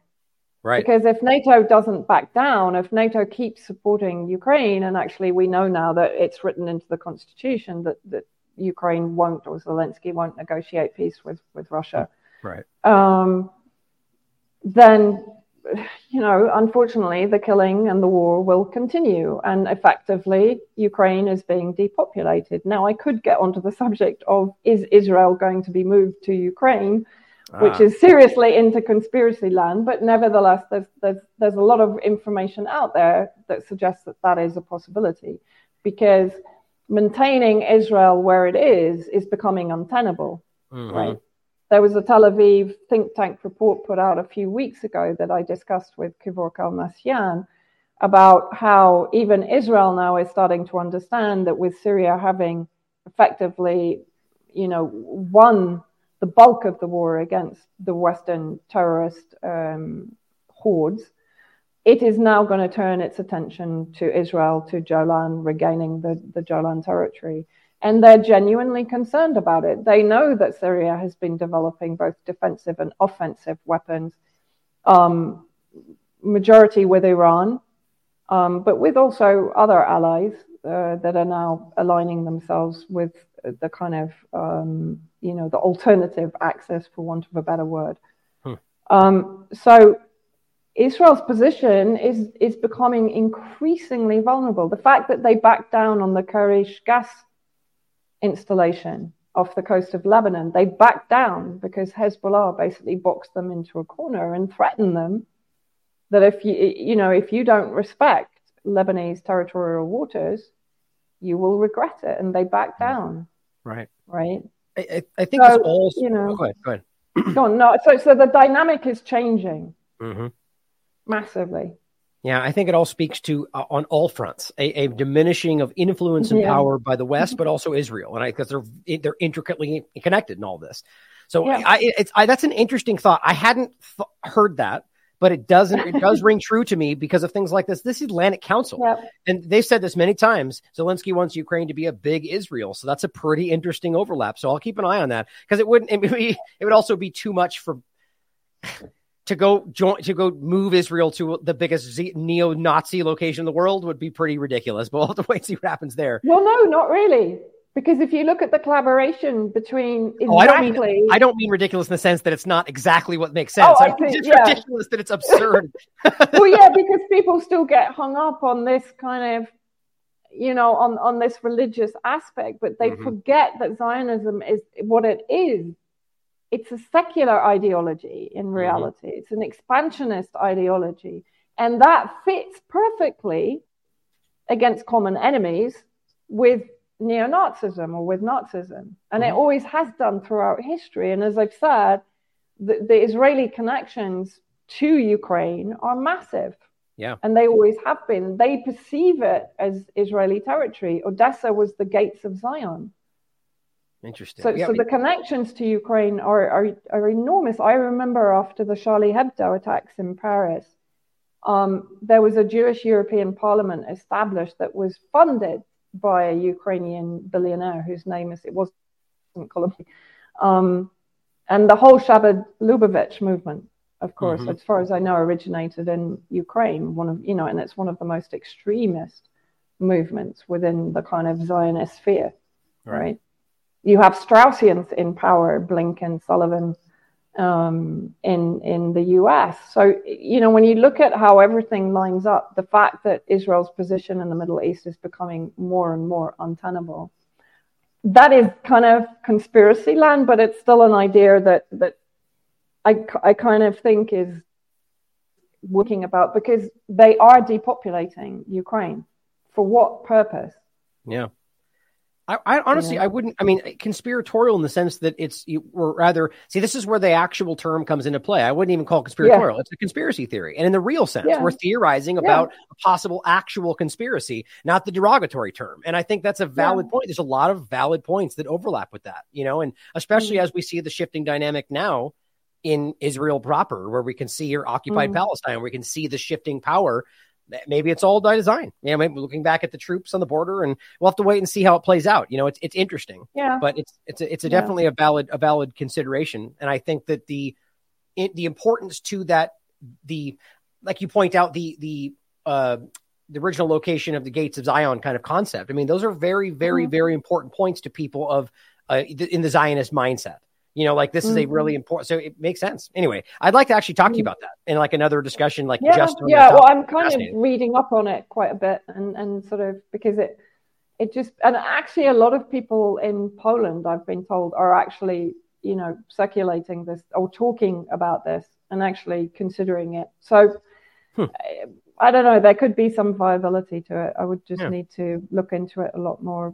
Maybe some of your audience know more about it. If they do, great. Just send the links over for consideration. Definitely. Well, back to the point about the general, I wanted to make sure we point out what Scott Ritter said here. It says, Hamas has reportedly captured Brigadier General Nimrod Aloni. Aloni stepped aside as the commanding officer of the Gaza division in August 2022. He currently is the commander of the Depth Corps, a strategic force whose mission is to use Israeli special forces to operate in the depth of an enemy. It seems Hamas has turned the table on Israel and is now operating in Israel's strategic depth. This operation is extraordinarily well planned and executed. I think that's important. Any notion that Israel will be able to contain this attack soon is misplaced. Israel did not anticipate anything of this scope and scale. It is a massive intelligence failure for Israel. And I still wonder how much of that is by design, just as a possibility, and an equally impressive operational success for Hamas. Now, I think that's just, I take his opinion very seriously. I think Scott's pretty, in the know when it comes to a lot of this stuff, but consider, grain of salt for anything. But that's interesting. Extraordinarily well planned. I just think that's fascinating. I think also, when you say, was it by design? I think, having lived in Syria, having spent a lot of time in the region, even, seeing how Russia operates, it would not surprise me at all if there was not a security lapse. I would not be surprised. No one is impervious. No one is impenetrable. And Israel, I think, has become very complacent because it believes its own propaganda. Totally. And because, there are so many other, if it was involved on the attack on Homs, it's been focusing on the south of Syria, for example, in expanding into the southern territories further from Jolan into Suwaida. It's been focusing obviously on Ukraine, and so on, and normalizing with Saudi Arabia, which is another strategic move to try and bring the Sunni Islamic, the more, as it sees, more moderate states on board. Moderate meaning not as pro-Palestinian or pro-Palestinian cause as some of the other states like Iran and even Iraq and so on, So I think it did take its eye off the ball, and I don't think it realized to what extent the resistance was prepared and preparing. Apparently they managed to hack into many of the intelligence systems, and they actually managed to prevent any surveillance of their operations, right? Yeah. So I actually, yes, I take on board. Yes, of course, everything could be by design. We could be completely living in the Truman Show and nothing is real. That's all I meant, is the possibility. I know. I think I agree with you in the larger sense. I think that makes more sense. But I just, as always, my honest note is just being like, here's the objective possibility that, like you said, maybe it's all designed to drive to Ukraine or the middle ground, that maybe this was something that was an executed, like a setup or something that they lost control of. All these are possible. But I think what you're saying makes the most sense. Yeah. I mean, I always keep my mind open to it being absolutely. That's why I love you having nefarious on the show. Or more, I always try to look at even the most extreme options of what it might be. But I think that's when sometimes being on the ground helps, because you see how these things happen on a kind of, hand-to-hand basis. You see it happening real time. So you understand that these things can actually go really wrong sometimes. Absolutely. And so it is possible that, Israel is not invincible, as has been proven. And I think what Scott said is absolutely right. I think he said something else in another tweet, which was, basically this is the beginning of the end. And also Khamenei, actually, in his message to the Arab states that are thinking of normalizing with Israel, he actually said, now is not the time to do it, that the Zionist empire is dying. And that's what absolutely infuriated Netanyahu and all the others. But it's true. It is true. It doesn't have a long lifespan left right now, as I've said before. And here in Syria, we've seen it coming because the resistance has been getting. And another point I did want to make, I know we talked about it before I came on. When I talked about the fact that there may be agents provocateurs carrying out some of the more unpleasant acts that I would condemn, because they are not really part of war. They're a kind of, if they're genuine, they're a vengeful process that I think, in all honesty, the heart of the resistance would not tolerate either. Right. I agree with that. Hamas is a complex operation. I mean, WikiLeaks proved that it was created by Israel. I would argue, because someone actually brought this up with me on Twitter, and I would be the first person to condemn what Hamas did in Syria and against Syrians. They basically were totally with Al-Qaeda. In Yarmouk camp, it was Hamas that allowed Al-Qaeda into the camp to kill Palestinians. I have a lot of issues with Hamas personally, because of their Muslim Brotherhood affiliations. However, in speaking to people here, because the president himself has normalized relations with Hamas despite what they did here in Syria, and speaking to contacts in Iran and in Lebanon and Hezbollah and here in Syria, it's believed that there are elements now in Hamas that understand that they need to be a part of the resistance. And so while there still may be factions inside or elements inside Hamas that are not totally on board, the Hamas members now have made it very clear that they understand that they should take a role now in the Palestinian resistance and in the axis of resistance. Now, does that mean, and again, I'm speculating, I don't have any evidence, I don't have anything, but I'm speculating that there could still be elements within Hamas, like, for instance, those that were fighting alongside Al-Qaeda in Syria, that would carry out acts of this nature, either because that's just who they are, right, or because they are literally being instructed to discredit the resistance. Fair point. Now, I really need to make the point that this is speculation. It's an idea, because when I saw one of the videos, it reminded me of what I saw in Syria.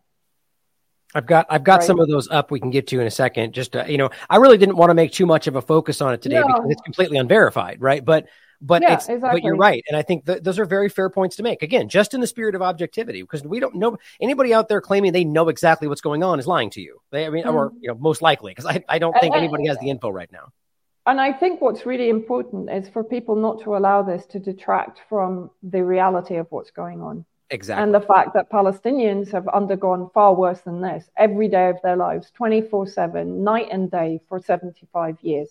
Exactly. So, I'm only mentioning it because I think it's going to gather traction because of the resources and the size of the complexes that are going to take it and run with it, just as they did in Syria and Libya and in Iraq and so on. Right. So just for people to be aware of it and for them to, I guess, kind of think outside the box, and maybe also for them to understand that the resistance isn't just Hamas. It's the PLA, it's the PFLP, the Liberation Front, it's the Qassam brigades. It's not all of them are Hamas. Yeah. You can't put them all into one homogenous word and then condemn one element of that group when there's multiple other groups involved in the resistance. And this is a good point to make about how Israel routinely acts with collective punishment, which is a war crime, where they will say, if Hamas does X, Y, and Z, or rather, if anything happens, we'll just bomb areas in Gaza, or even just generally bomb Hamas, even though you can prove it was the Palestinian Islamic Jihad that acted it. It doesn't, that happens on a regular basis. So you're right. And it goes both ways. It's used, right? Now, I would like to rattle off a few things here. I know you probably don't have unlimited time today, so I wanted to go through a couple of these points about and jump in wherever you'd like, and then we'll get to those videos and we'll talk about that. So first, this is an important sentiment that we need to recognize. That the White House, of course, has put out their statement, and as they always do, or the UN, or anybody in a power structure these days, we call for the de-escalation of violence on all sides, like a meaningless statement that means nothing. And then, of course, when something like this happens, even though it's the same situation reverse or even just the same situation, they say, of course, and this person writes, no, both citing U.S. stands unapologetically with Israel. That's, the sentiment here. U.S. comes out and says, this was a terrorist attack. Palestinians are terrorists. This is bad. And same thing we're seeing pretty much anywhere. Steve, quoting your tweet, you'll note there was no condemnation from the West in regard to Syria. Their selective morality is something to behold. A lot of people recognize this. The Syrish report points out something interesting. The Qataris are now holding Israel solely responsible. That's an interesting stance because there's, you have thoughts on that? Go ahead. Well, kind of. Qatar funds the Muslim. You're cutting out a little bit. You still there? Might have lost you. Well, wait for you to get back here. Let me know if you're still there, Vanessa. Well, either way, I'm pointing out simply that there are other groups. Oh, go ahead. You still there? Did I lose you? You still there? Well, I'm going to go for a second, let you come back in. So the interesting point to me is that there are just simply other groups that are willing to point out that they think Israel is the sole responsible party here. We've got the German airline. I always forget. Whenever I first flew on this airline, I had trouble saying it. Lufthansa cuts the flights to Israel. So very interesting. You've got a huge, one of the largest German airliners cutting flights to Israel, not Palestine, but Israel. I don't even have flights to Palestine. But then you have Qataris saying that Israel is solely responsible. And then, of course, you have Saudi Arabia in an interesting middle ground. Looks like we lost Vanessa, unfortunately. That's too bad.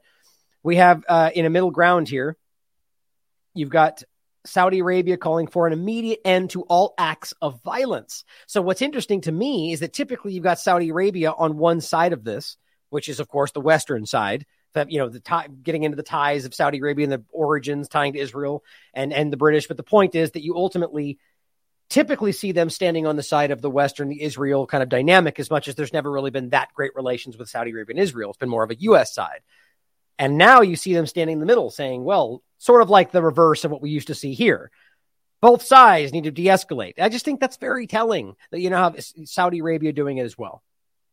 So I'd like to basically finish off with, I'm too bad we didn't have Vanessa's points in some of this, but to point out the other side of this. You got the sprinter pointing out, just generally pointing out what they're hearing, but saying a Haaretz reporter, an Israeli platform, bodies of Israeli forces scattered on the streets of Sderot. Now, I don't know if that's exactly the truth. We're getting a lot of embellishment across the board today. But then you get stuff like this. Jack Posobiec saying Hamas is going on a killing spree in southern Israel amid the rocket barrage. So what's interesting is saying, if I understand that correctly, while rockets are being fired, you're going on a spree through the area. That doesn't make much sense to me. Civilians are being shot on site in the street. Again, I can't prove any of that, which I highly doubt he can either. And I'm going to go through the post down here that talks about what they can see. There's a lot of posts that are showing people being detained that are saying they're raping people in the streets, which seems like a very big jump with no way to prove that. And then I'm not saying it's not, like, as we already just ad nauseum went through with Vanessa. Of course it's possible. We went through possible reasons why, but we should demand evidence like this. Again, when they're literally going, we killed over 1,500 civilians in Palestine because they did it first. Seems like a very childish argument. Which not what they're necessarily saying, but that's the logic there. Now it says they're barging into homes, killing families on live stream. Well, I'd like to see some examples of that before I assume Jack Posobiec, who has said a lot of things that aren't true, taking young children as hostage back to Gaza. Okay, well, we've shown you examples of the people sitting on their padding cushions in the detained area, and maybe there's worse positions of that or things that we haven't seen. But again, to argue, like, I would love to see the examples, and this is not you could call it whataboutism. It's just simply showing you the full picture of people like Jack pointing out when this happens daily, yearly, decade after decade to Palestinians. People being drugged from their homes, beaten in the streets, shot in the back of the head as they're walking away unarmed.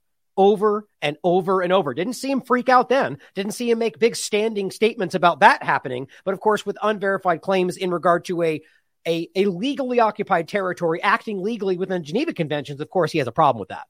Typical. Very typical. Vanessa points out, or cites somebody else's quote, Israeli occupation soldiers routinely invade Palestinian towns and villages over 75 years plus.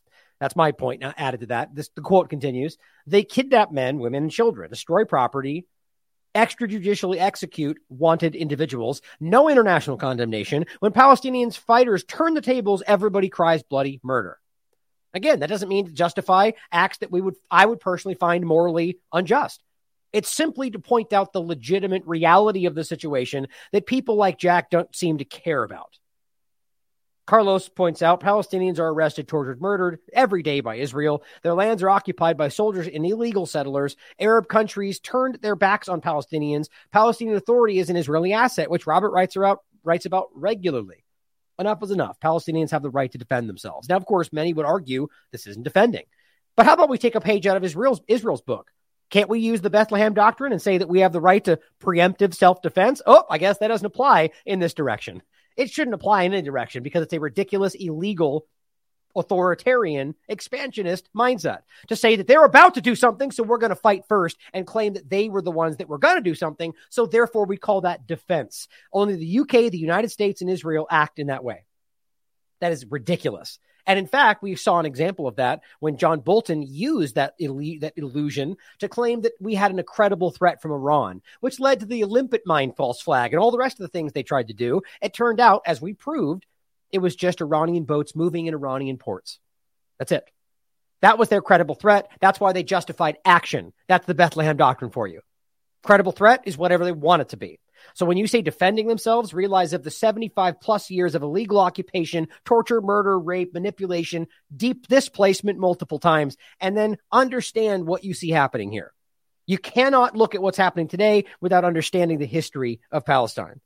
And again, since somebody mentioned in the chat, let's make for the dishonest people out there screaming there never was a Palestine. Here's the fourth prime minister of Israel telling you that there always was a Palestine. In fact, she was a Palestinian before they took Israel or Palestine called it Israel. I mean, when were Palestinians born? What was all this area before the First World War? When Britain got the mandate over Palestine, what was Palestine then? Palestine was then the area between the Mediterranean and the Iraqi border. You say there is no such thing as East a Palestinian? And West Bank, no. East and West Bank was Palestine. I'm a Palestinian. Yeah, that's interestingly contradictory, isn't it?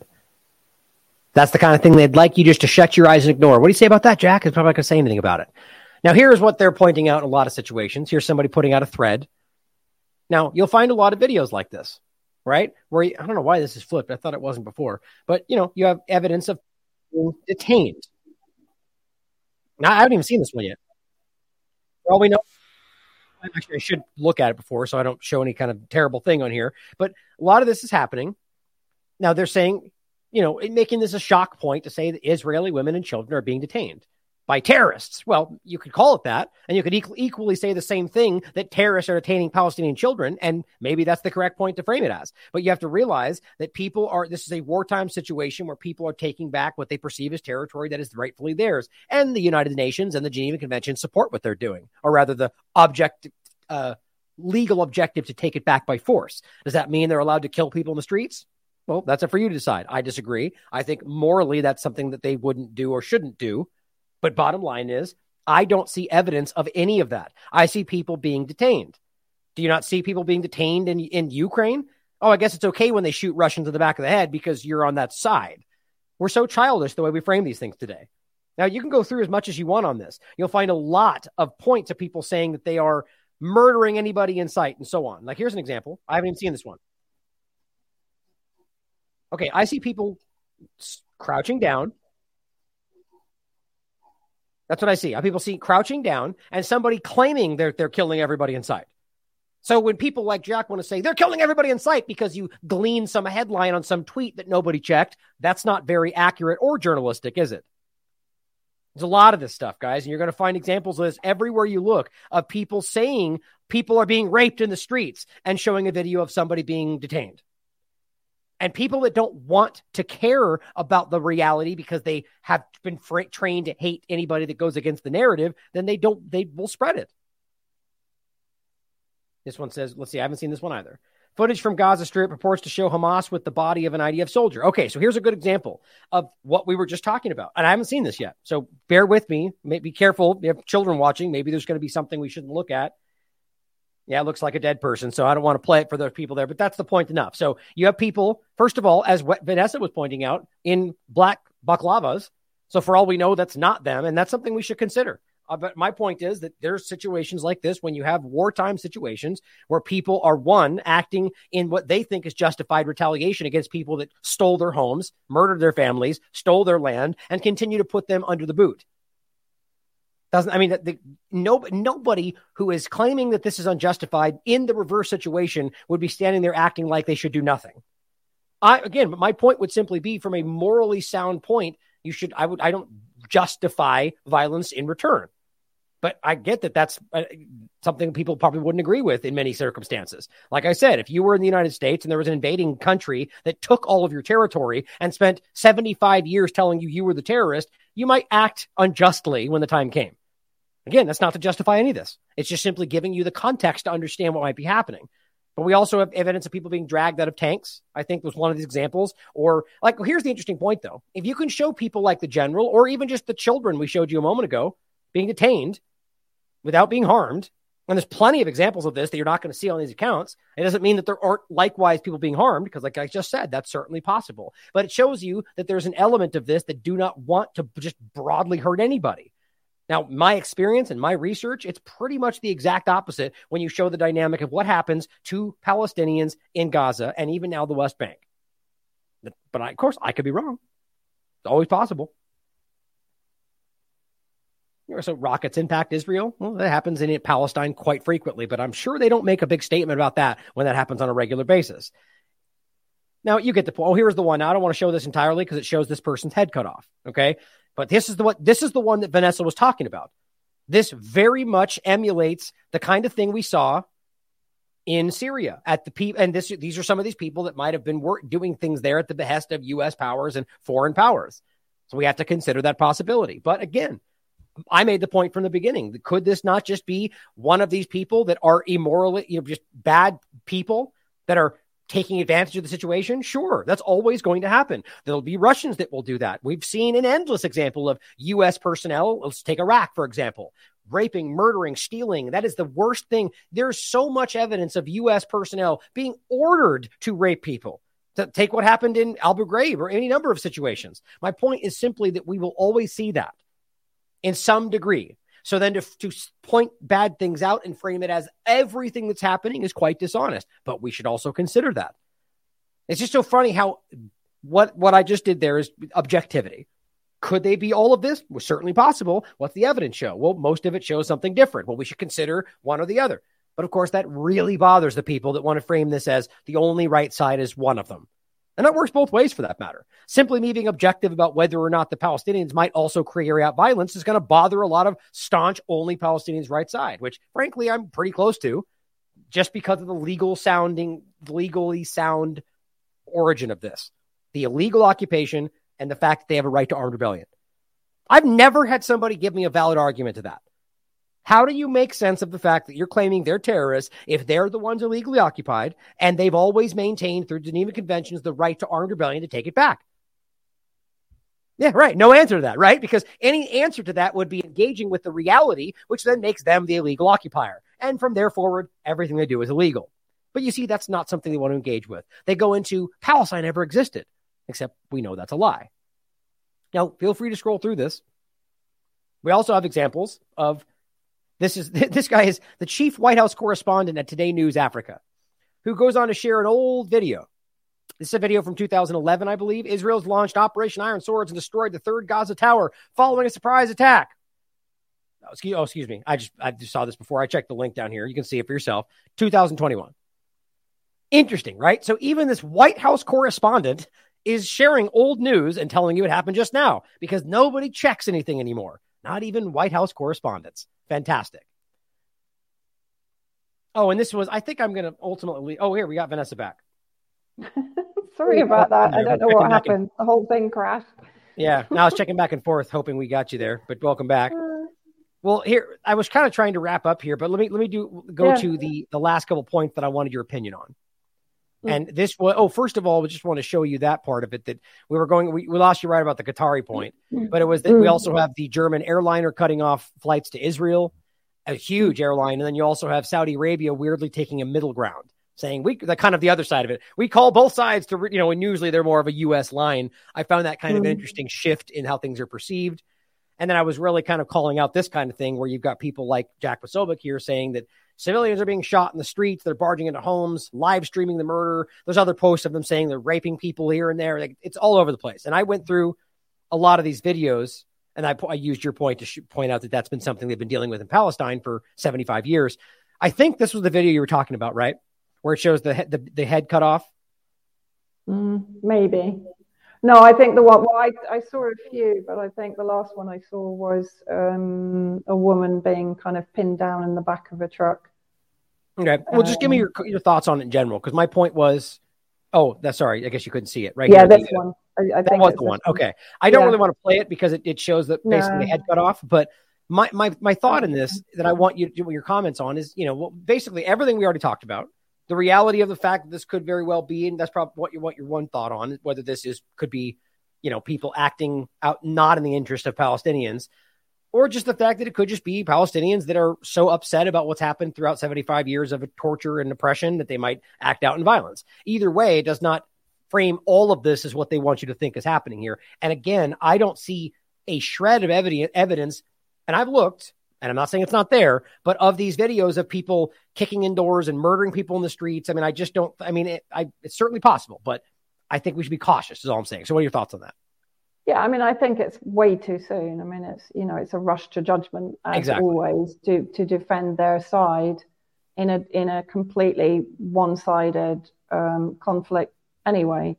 And I think, I can only compare it to what happened in Aleppo during the final days of liberation of the districts from terrorist groups, when various UN agencies and Western media outlets were putting out lies all over, huge headlines and images, presumably of women that had been raped, saying that the Syrian Arab Army soldiers were kicking doors down and summarily executing people and raping women from East Aleppo.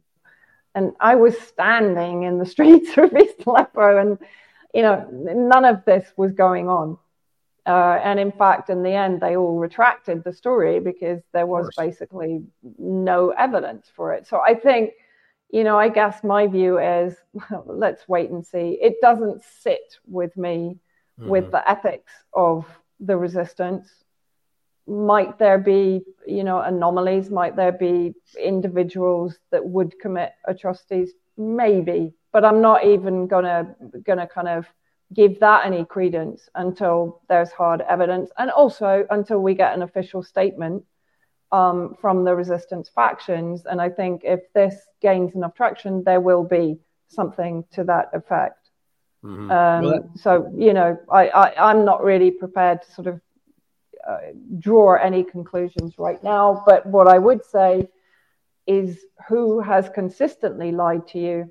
It's Western media, Western governments, and Western aligned think tanks, agencies, and that includes the UN. So look at who has consistently lied, who has not lied.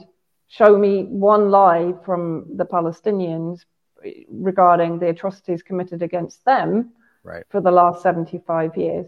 So I think on balance, the burden of providing truth for what they're saying lies with those liars in Western organizations, governments, media outlets, the whole, neo-colonialist complex. They have the burden to provide evidence of that this is really happening. Yeah. Well, and let's not forget, we've seen the same lie perpetuated, or, in the going back to Libya. They're raping, giving them Viagra to rape people. And then we got that repurposed in Ukraine twice, actually, even though it first got debunked and they just floated again 2 months later. So this keeps happening. So you're right. I think it's obviously. And also, sorry, just quickly, one thought. Don't forget, Israeli intelligence dress up as Palestinians to infiltrate and to carry out crimes, to supposedly carry out crimes against their own people, to enable them to fire, for example, on the Palestinian protests. Right. So, there's a multitude of elements that should be kind of considered, included in any investigation into this.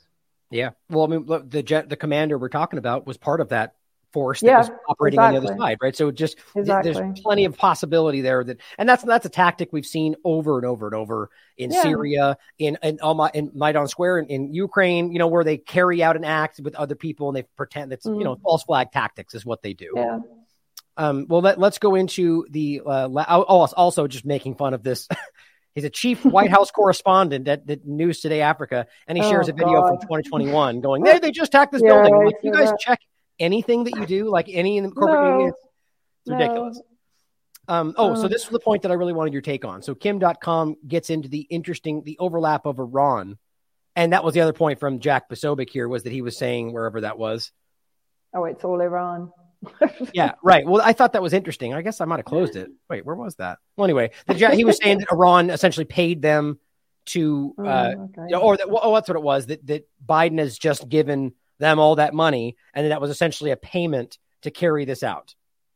Wait a minute. Find it. But Saudi Arabia just paid Americans and Al Qaeda to destroy Syria. This is projection. Right. This is what this is. This is pure projection. Because the US, the UK cartel, and that includes Israel, operates on a basis where they mercenaries and proxies to carry out their dirty work, either on a large scale or small scale.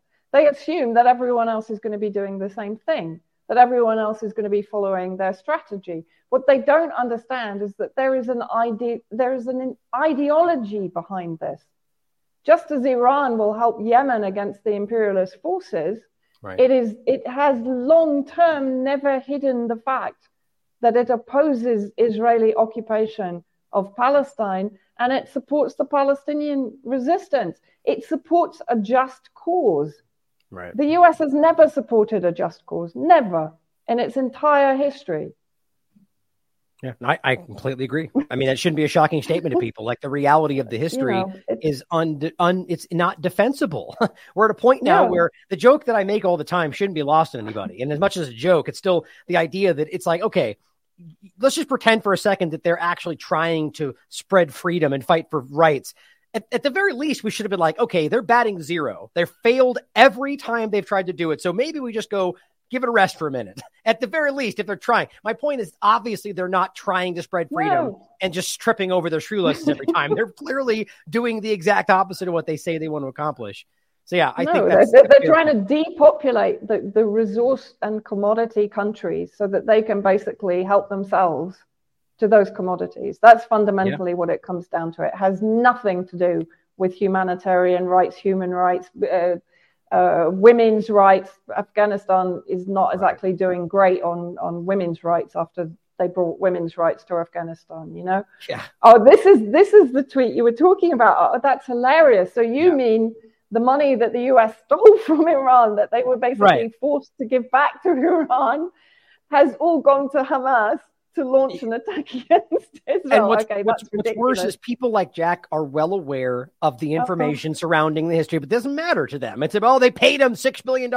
Same thing with Obama when that was happening. You know, and there's more to the story. You know, the partisanship misses it all. But what's interesting is that somehow you're like, for the first part aside, like the misinformation about why that money's being given to Iran, the idea that whether or not that was justified, that Iran then acts in this way. Like, I don't even get how that lines up in a logical way, like, let alone that there's no evidence to back it up.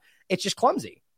And also, do they think that the $6 billion, which probably hasn't even arrived in Iranian banks anyway, it's like, in the time span that this happened, it's gone to Hamas. Hamas has prepared a major military operation and launched it in that time span.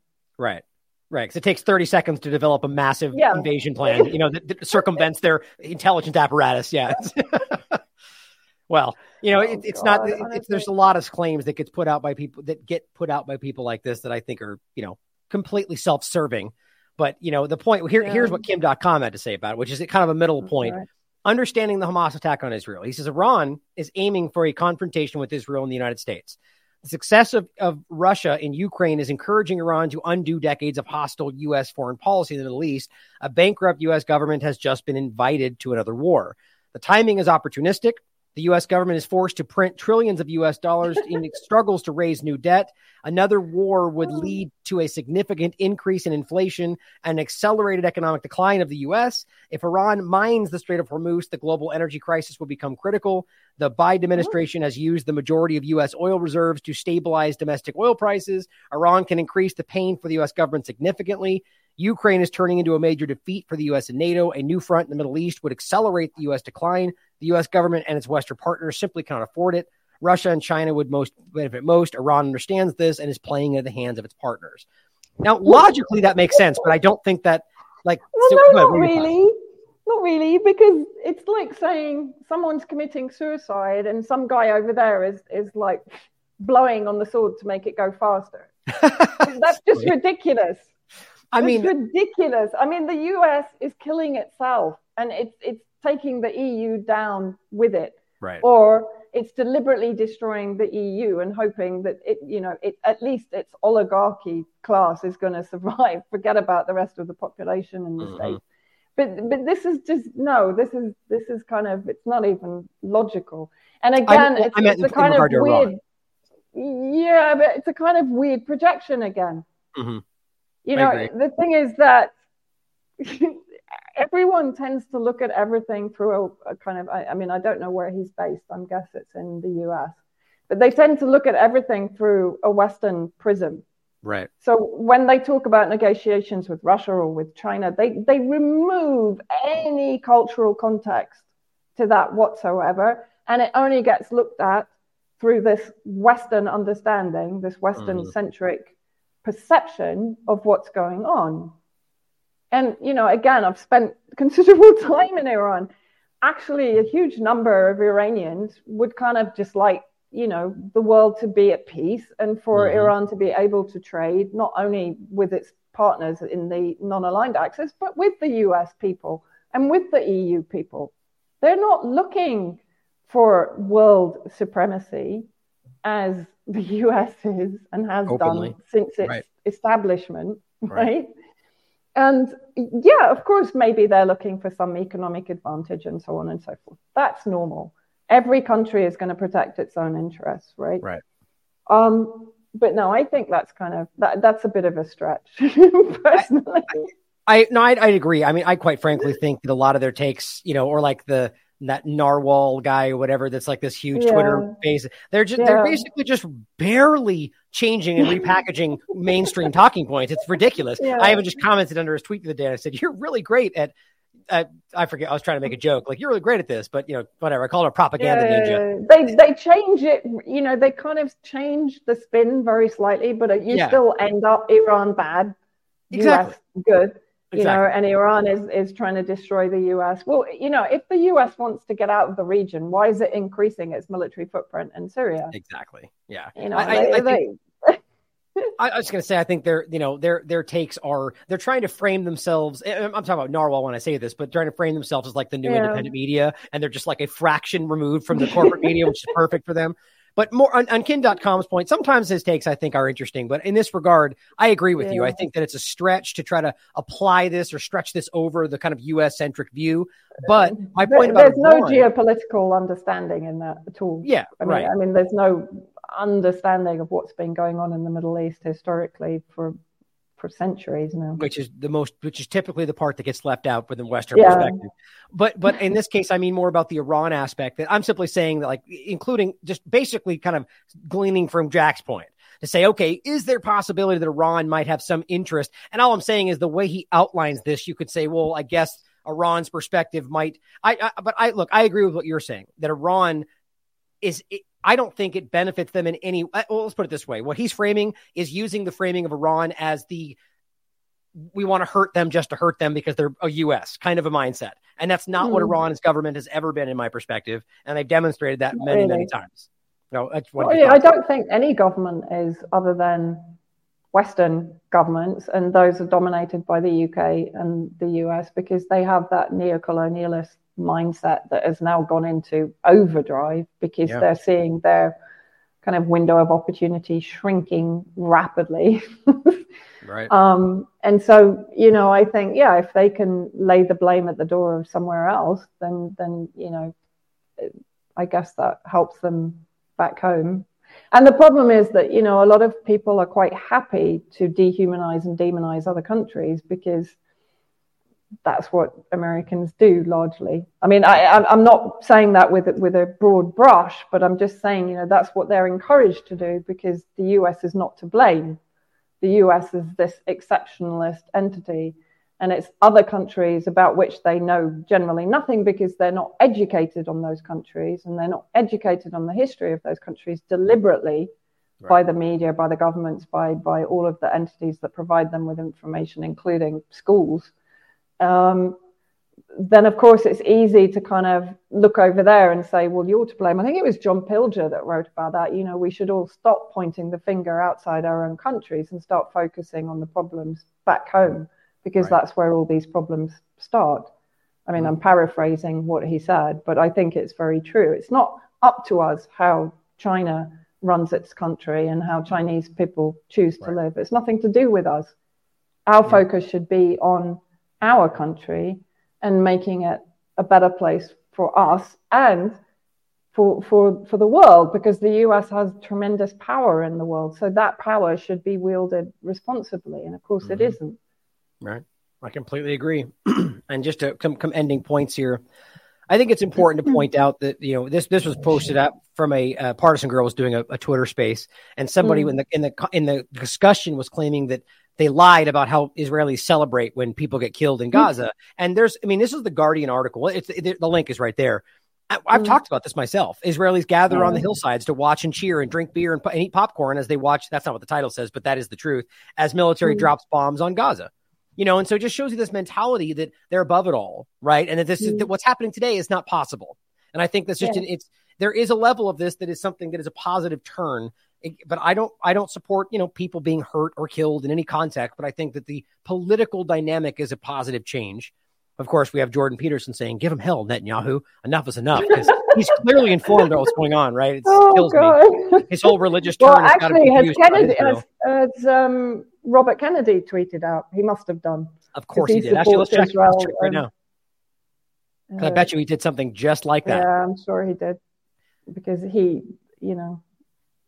is uncompromising in his support for Israel. Right. How do you, what's his tag? There it is. Kennedy. God, I'm not sure. Right, oh, there you go. No. Oh, here it is. Of course, he went hard. Look, it says this ignorant. What is that? Ignominious. I don't think I've ever heard that before. Ignominious, unprovoked, and barbaric attack on Israel must be met with world condemnation. Okay, gosh darn it, man. I'll read it all out for the podcast. And unequivocal support for the Jewish state's right to self-defense. Man, I know he knows better than some of this stuff. You know what I mean? Like, he's not stupid, and he understands the dynamic. He's got Dennis Kucinich on his advisory board, right? For God's sake.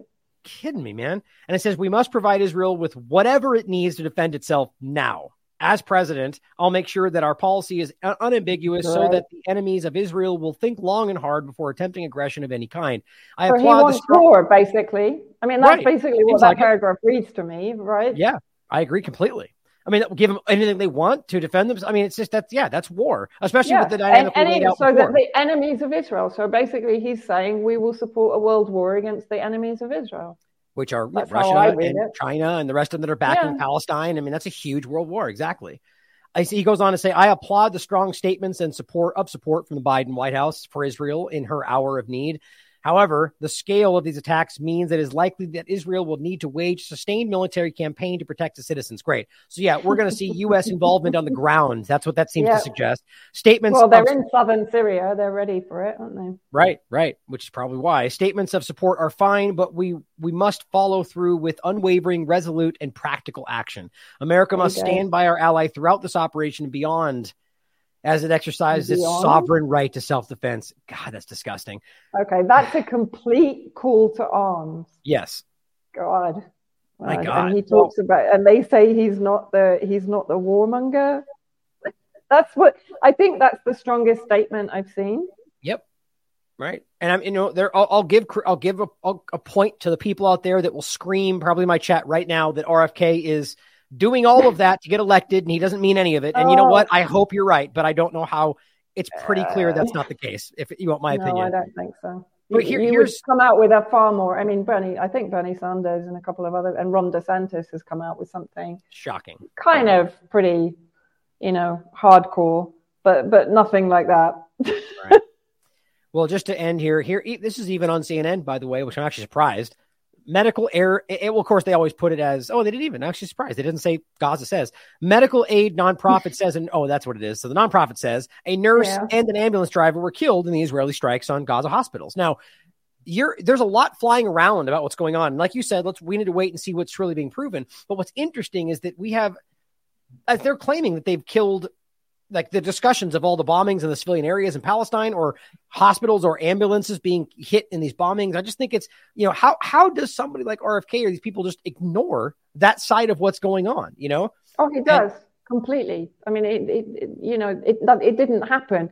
What was it in one of his interviews? He said, the only safe place to protest is Israel, whether you're Palestinian or you're transgender. Israel's the only safe place. It's just like, okay. And what was it? Israelis don't deliberately kill Palestinians. That was a statement. That was an actual statement. And he knows that's not true. Like I could. You can't. It's impossible.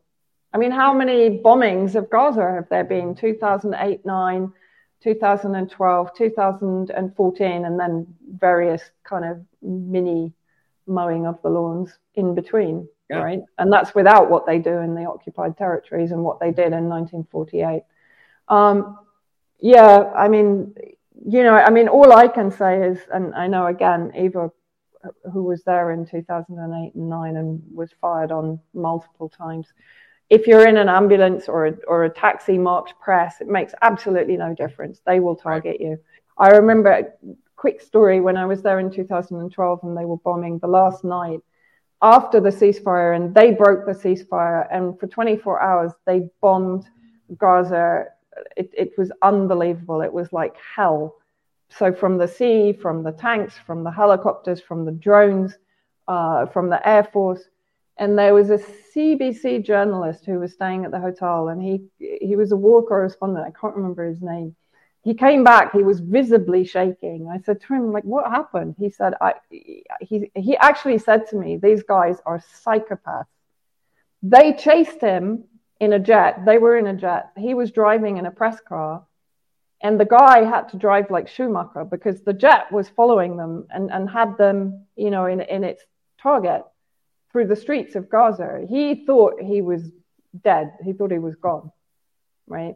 Man. So, that's just one story, but it's indiscriminate bombing. They don't care if it's an ambulance. They don't care if it's Red Cross. They don't care if it's Red Crescent, if you're a humanitarian worker, you're a journalist, whatever. Yeah. You're there. Right. And also they know that there's going to be no prosecution. They're not going to be held to account for it. That's the important part. Right. They're very aware of the protection that is allotted to people in these positions. So I'll end here with a couple of points, just again to show you that with CNN, highlight, videos show Hamas seizing Israelis. Like, just because it's unprecedented does not mean we've seen the reverse for 75 years. So it's an interesting way that it's U.S. airlines cancel the flights. And then of course, let's listen to CNN give us the history of Israel and Palestine, right? Like, highly doubt that's going to be the exact picture. But to end here in general, I think it's important, just what you were saying. We already have, even on Haaretz, the IDF spokesman announces, continue to shoot Palestinian children. Here it is where we have, and I covered this on the TLAB in 2018. You have the Israel Brigadier General Zavika Fogel openly confirming that the snipers were ordered to shoot children. And of course, I'll even end with the video that we've all seen. My point is, they all know this. They all know of all of this, and it's nothing that anybody can dispute, which is the snipers shooting a child and cheering about it. And so it's just sickening to me that people can pretend that this is this is what I say from before, is that you can't stand here and defend all of this and lie about stuff like that and act like you're on the just side, the righteous side of what's going on, unless you, in your mind, have rationalized that these people aren't human and are it's justifiable to kill them, which is some of the things, like I said, Abby Martin would ask people in Israel, and they would say, yes, they don't deserve to exist. Or endless examples. I was going to talk about this in another show, where it's now becoming mainstream discussion, where young Jewish kids in the streets of Israel, it's like a common practice to spit at Christians when they walk by. And that's a real thing. I went through it. I'm like, I want to make sure that's not just hype. And sure enough, it's like a very common. And it's like, all of this is public information. Or as David Martin said, I love it, egregiously public. It's very clear, And so it just makes me sad that we can have that we even have to get into this while people continue to suffer. So, any final thoughts for us? Because I know you're always on top of this. Well, no, I mean, I guess the first thing that sprung to my mind when they talk about Hamas arresting, whether it's military or civilian, well, I guess in that case, military. But let's just think about the Ukrainians arresting Russian prisoners of war and torturing them on video. Right. And, blowing holes in their femoral artery and leaving them to bleed out. Come on, guys. We do not support the good guys 100% of the time. We do not support the good guys in the West. And I think that is something that, we really need to remember. Okay, then we have to go through it and look at the evidence, because, of course, in any violent war situation, things are going to happen. And so you have to kind of dissect it and go through it rationally. Right. But I would say in Syria, 99.9% of the stories that are being put out and have been put out in the last 12 years have been proven to be false. Right. So, same with Ukraine, same with Afghanistan. I mean, any one of these situations, I want to say the same 99%, but probably, but that most of the stories we hear are shown to be propaganda and lies. I mean, Ukraine's very obvious. People need to go back in time and look at these older stories that they may, I think a lot of people have kind of become hip to it today because of how clumsy Ukraine was, and haven't yet wrapped their mind around that it happened in Iraq And it happened in, as far back as you want to look, and going in any war we want to talk about that comes from the West, that they're lying to you to just the whole wag the dog and manufacturing consent. It happens every single time. I think it's important. So I think, the most important thing is even if you're still undecided, then don't rush to judgment. Yes. Because, it takes time to kind of figure out exactly what is going on. And, we've been kind of fooled on quite a number of occasions because we were pushed into a position of rushing to judgment. And I think that's what is important, to kind of decelerate and actually take the time to rationally dissect things. Yeah, exactly. Well said. And I think that's important. And I'll end with I agree completely with the point about the West in the good guy scenario. And I think that really what it comes down to is they will always support the group that's most advantageous to their agenda, which almost always tends to be the group that is morally ambiguous, to say the least, because it's easy to control people like that with money, with absolutely. Any number of things. And so I think that's what we've continued to see. Now, it doesn't have to, as an American or as somebody from the UK or somebody from any of the countries we're discussing, it does not have to mean that that is what you are. It's the governments that have taken advantage of us. And that's why they need to pretend they're good, because that's what you want.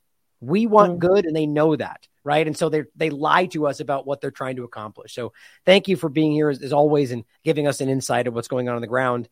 Any shout outs you want to do about upcoming work or social media links before I end with the videos? No. I mean, I'm obviously going to be working on both Syria and Palestine for the next few weeks, I guess, depending on how it escalates or doesn't, or if it reaches some kind of status quo. I really don't know right this second. I'm not quite sure which direction it's going to take. And, there's a huge amount of pieces being moved around the chessboard in the region. So I'll be focusing on that for some time, I think. All right. Well, let me know if you piece something together. I'd love to have you back on and talk about it. So I'll end with two videos, actually. Now, this first one I'll end with is the sniper video that I think is really important people understand. And this is not a manipulation. This has been, these are Israeli snipers behind their bunker, behind the fence, shooting a child standing in the middle of a field and cheering about it. And then I'll end with after that with the clip that I think is important from Richard Boyd Barrett, I think the Irish member of parliament, that reads off the direct quotes from the Israeli members of parliament that are many of which are still in power, just to understand their mindset. So thank you, Vanessa. It's always a pleasure. And as always, everybody out there, question everything, come to your own conclusions. Stay vigilant. אוי, זה סרטון! יש! בן של זונה.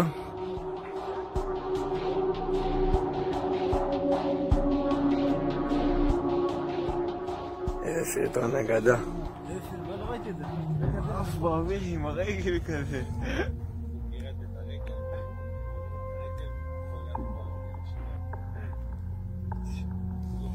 קחו יא בני זונות. This is the Defence Minister, Moshe Yaalon, talking just a couple of weeks ago. Israel is going to hurt Lebanese civilians, to include kids of the family. We went through a very long discussion. We did it then. We did it in the Gaza Strip. We are going to do it in any round of hostilities in the future. That's the Defence Minister. This is the Military Chief of Staff, Benny Gantz. The next round of violence will be worse and see this suffering increase. He headed up the military assaults on Gaza, the last two. This is the Minister for Education in the Netanyahu government. There will never be a peace plan with the Palestinians. I will do everything in my power to make sure they never get a state. He also said, if you catch terrorists, you simply have to kill them. I've killed a lot of Arabs in my life, and there's no problem with that. This is the Minister for Justice. Palestinians are all enemy combatants. This also includes the mothers of the martyrs. They should follow their sons. Nothing would be more just. They should go, as should the physical homes in which they raised the snakes. Otherwise, more little snakes will be raised there. That's the Israeli Minister for Justice in the last few months. The Israeli Deputy Minister for Defence. Palestinians are beasts. They are not human. the Minister for Foreign Affairs, CP Hotley, this is the last one. My position is that between the sea and the Jordan River, there needs to be one state only, the State of Israel. There is no place for any agreement of any kind that discusses the concession of Israeli sovereignty over lands conquered in 1967. Now, these are the official statements of several ministers of the current government of Israel. In one case, actually advocating genocide of all Palestinians, including children, and calling them snakes. Now, can I ask you, Taoiseach, do you not think that if we're defining terrorism, that is the language and thinking of terrorists? That it is absolutely unacceptable in civilised politics, in civilised international relations, for the heads of government of a state that we carry on normal relations with and who you met in Paris to advocate those sort of views when we know they have also led on to the deaths of thousands of Palestinians, innocent men, women and children? What have you to say, Taoiseach, about those sort of views being expressed by the Israeli government?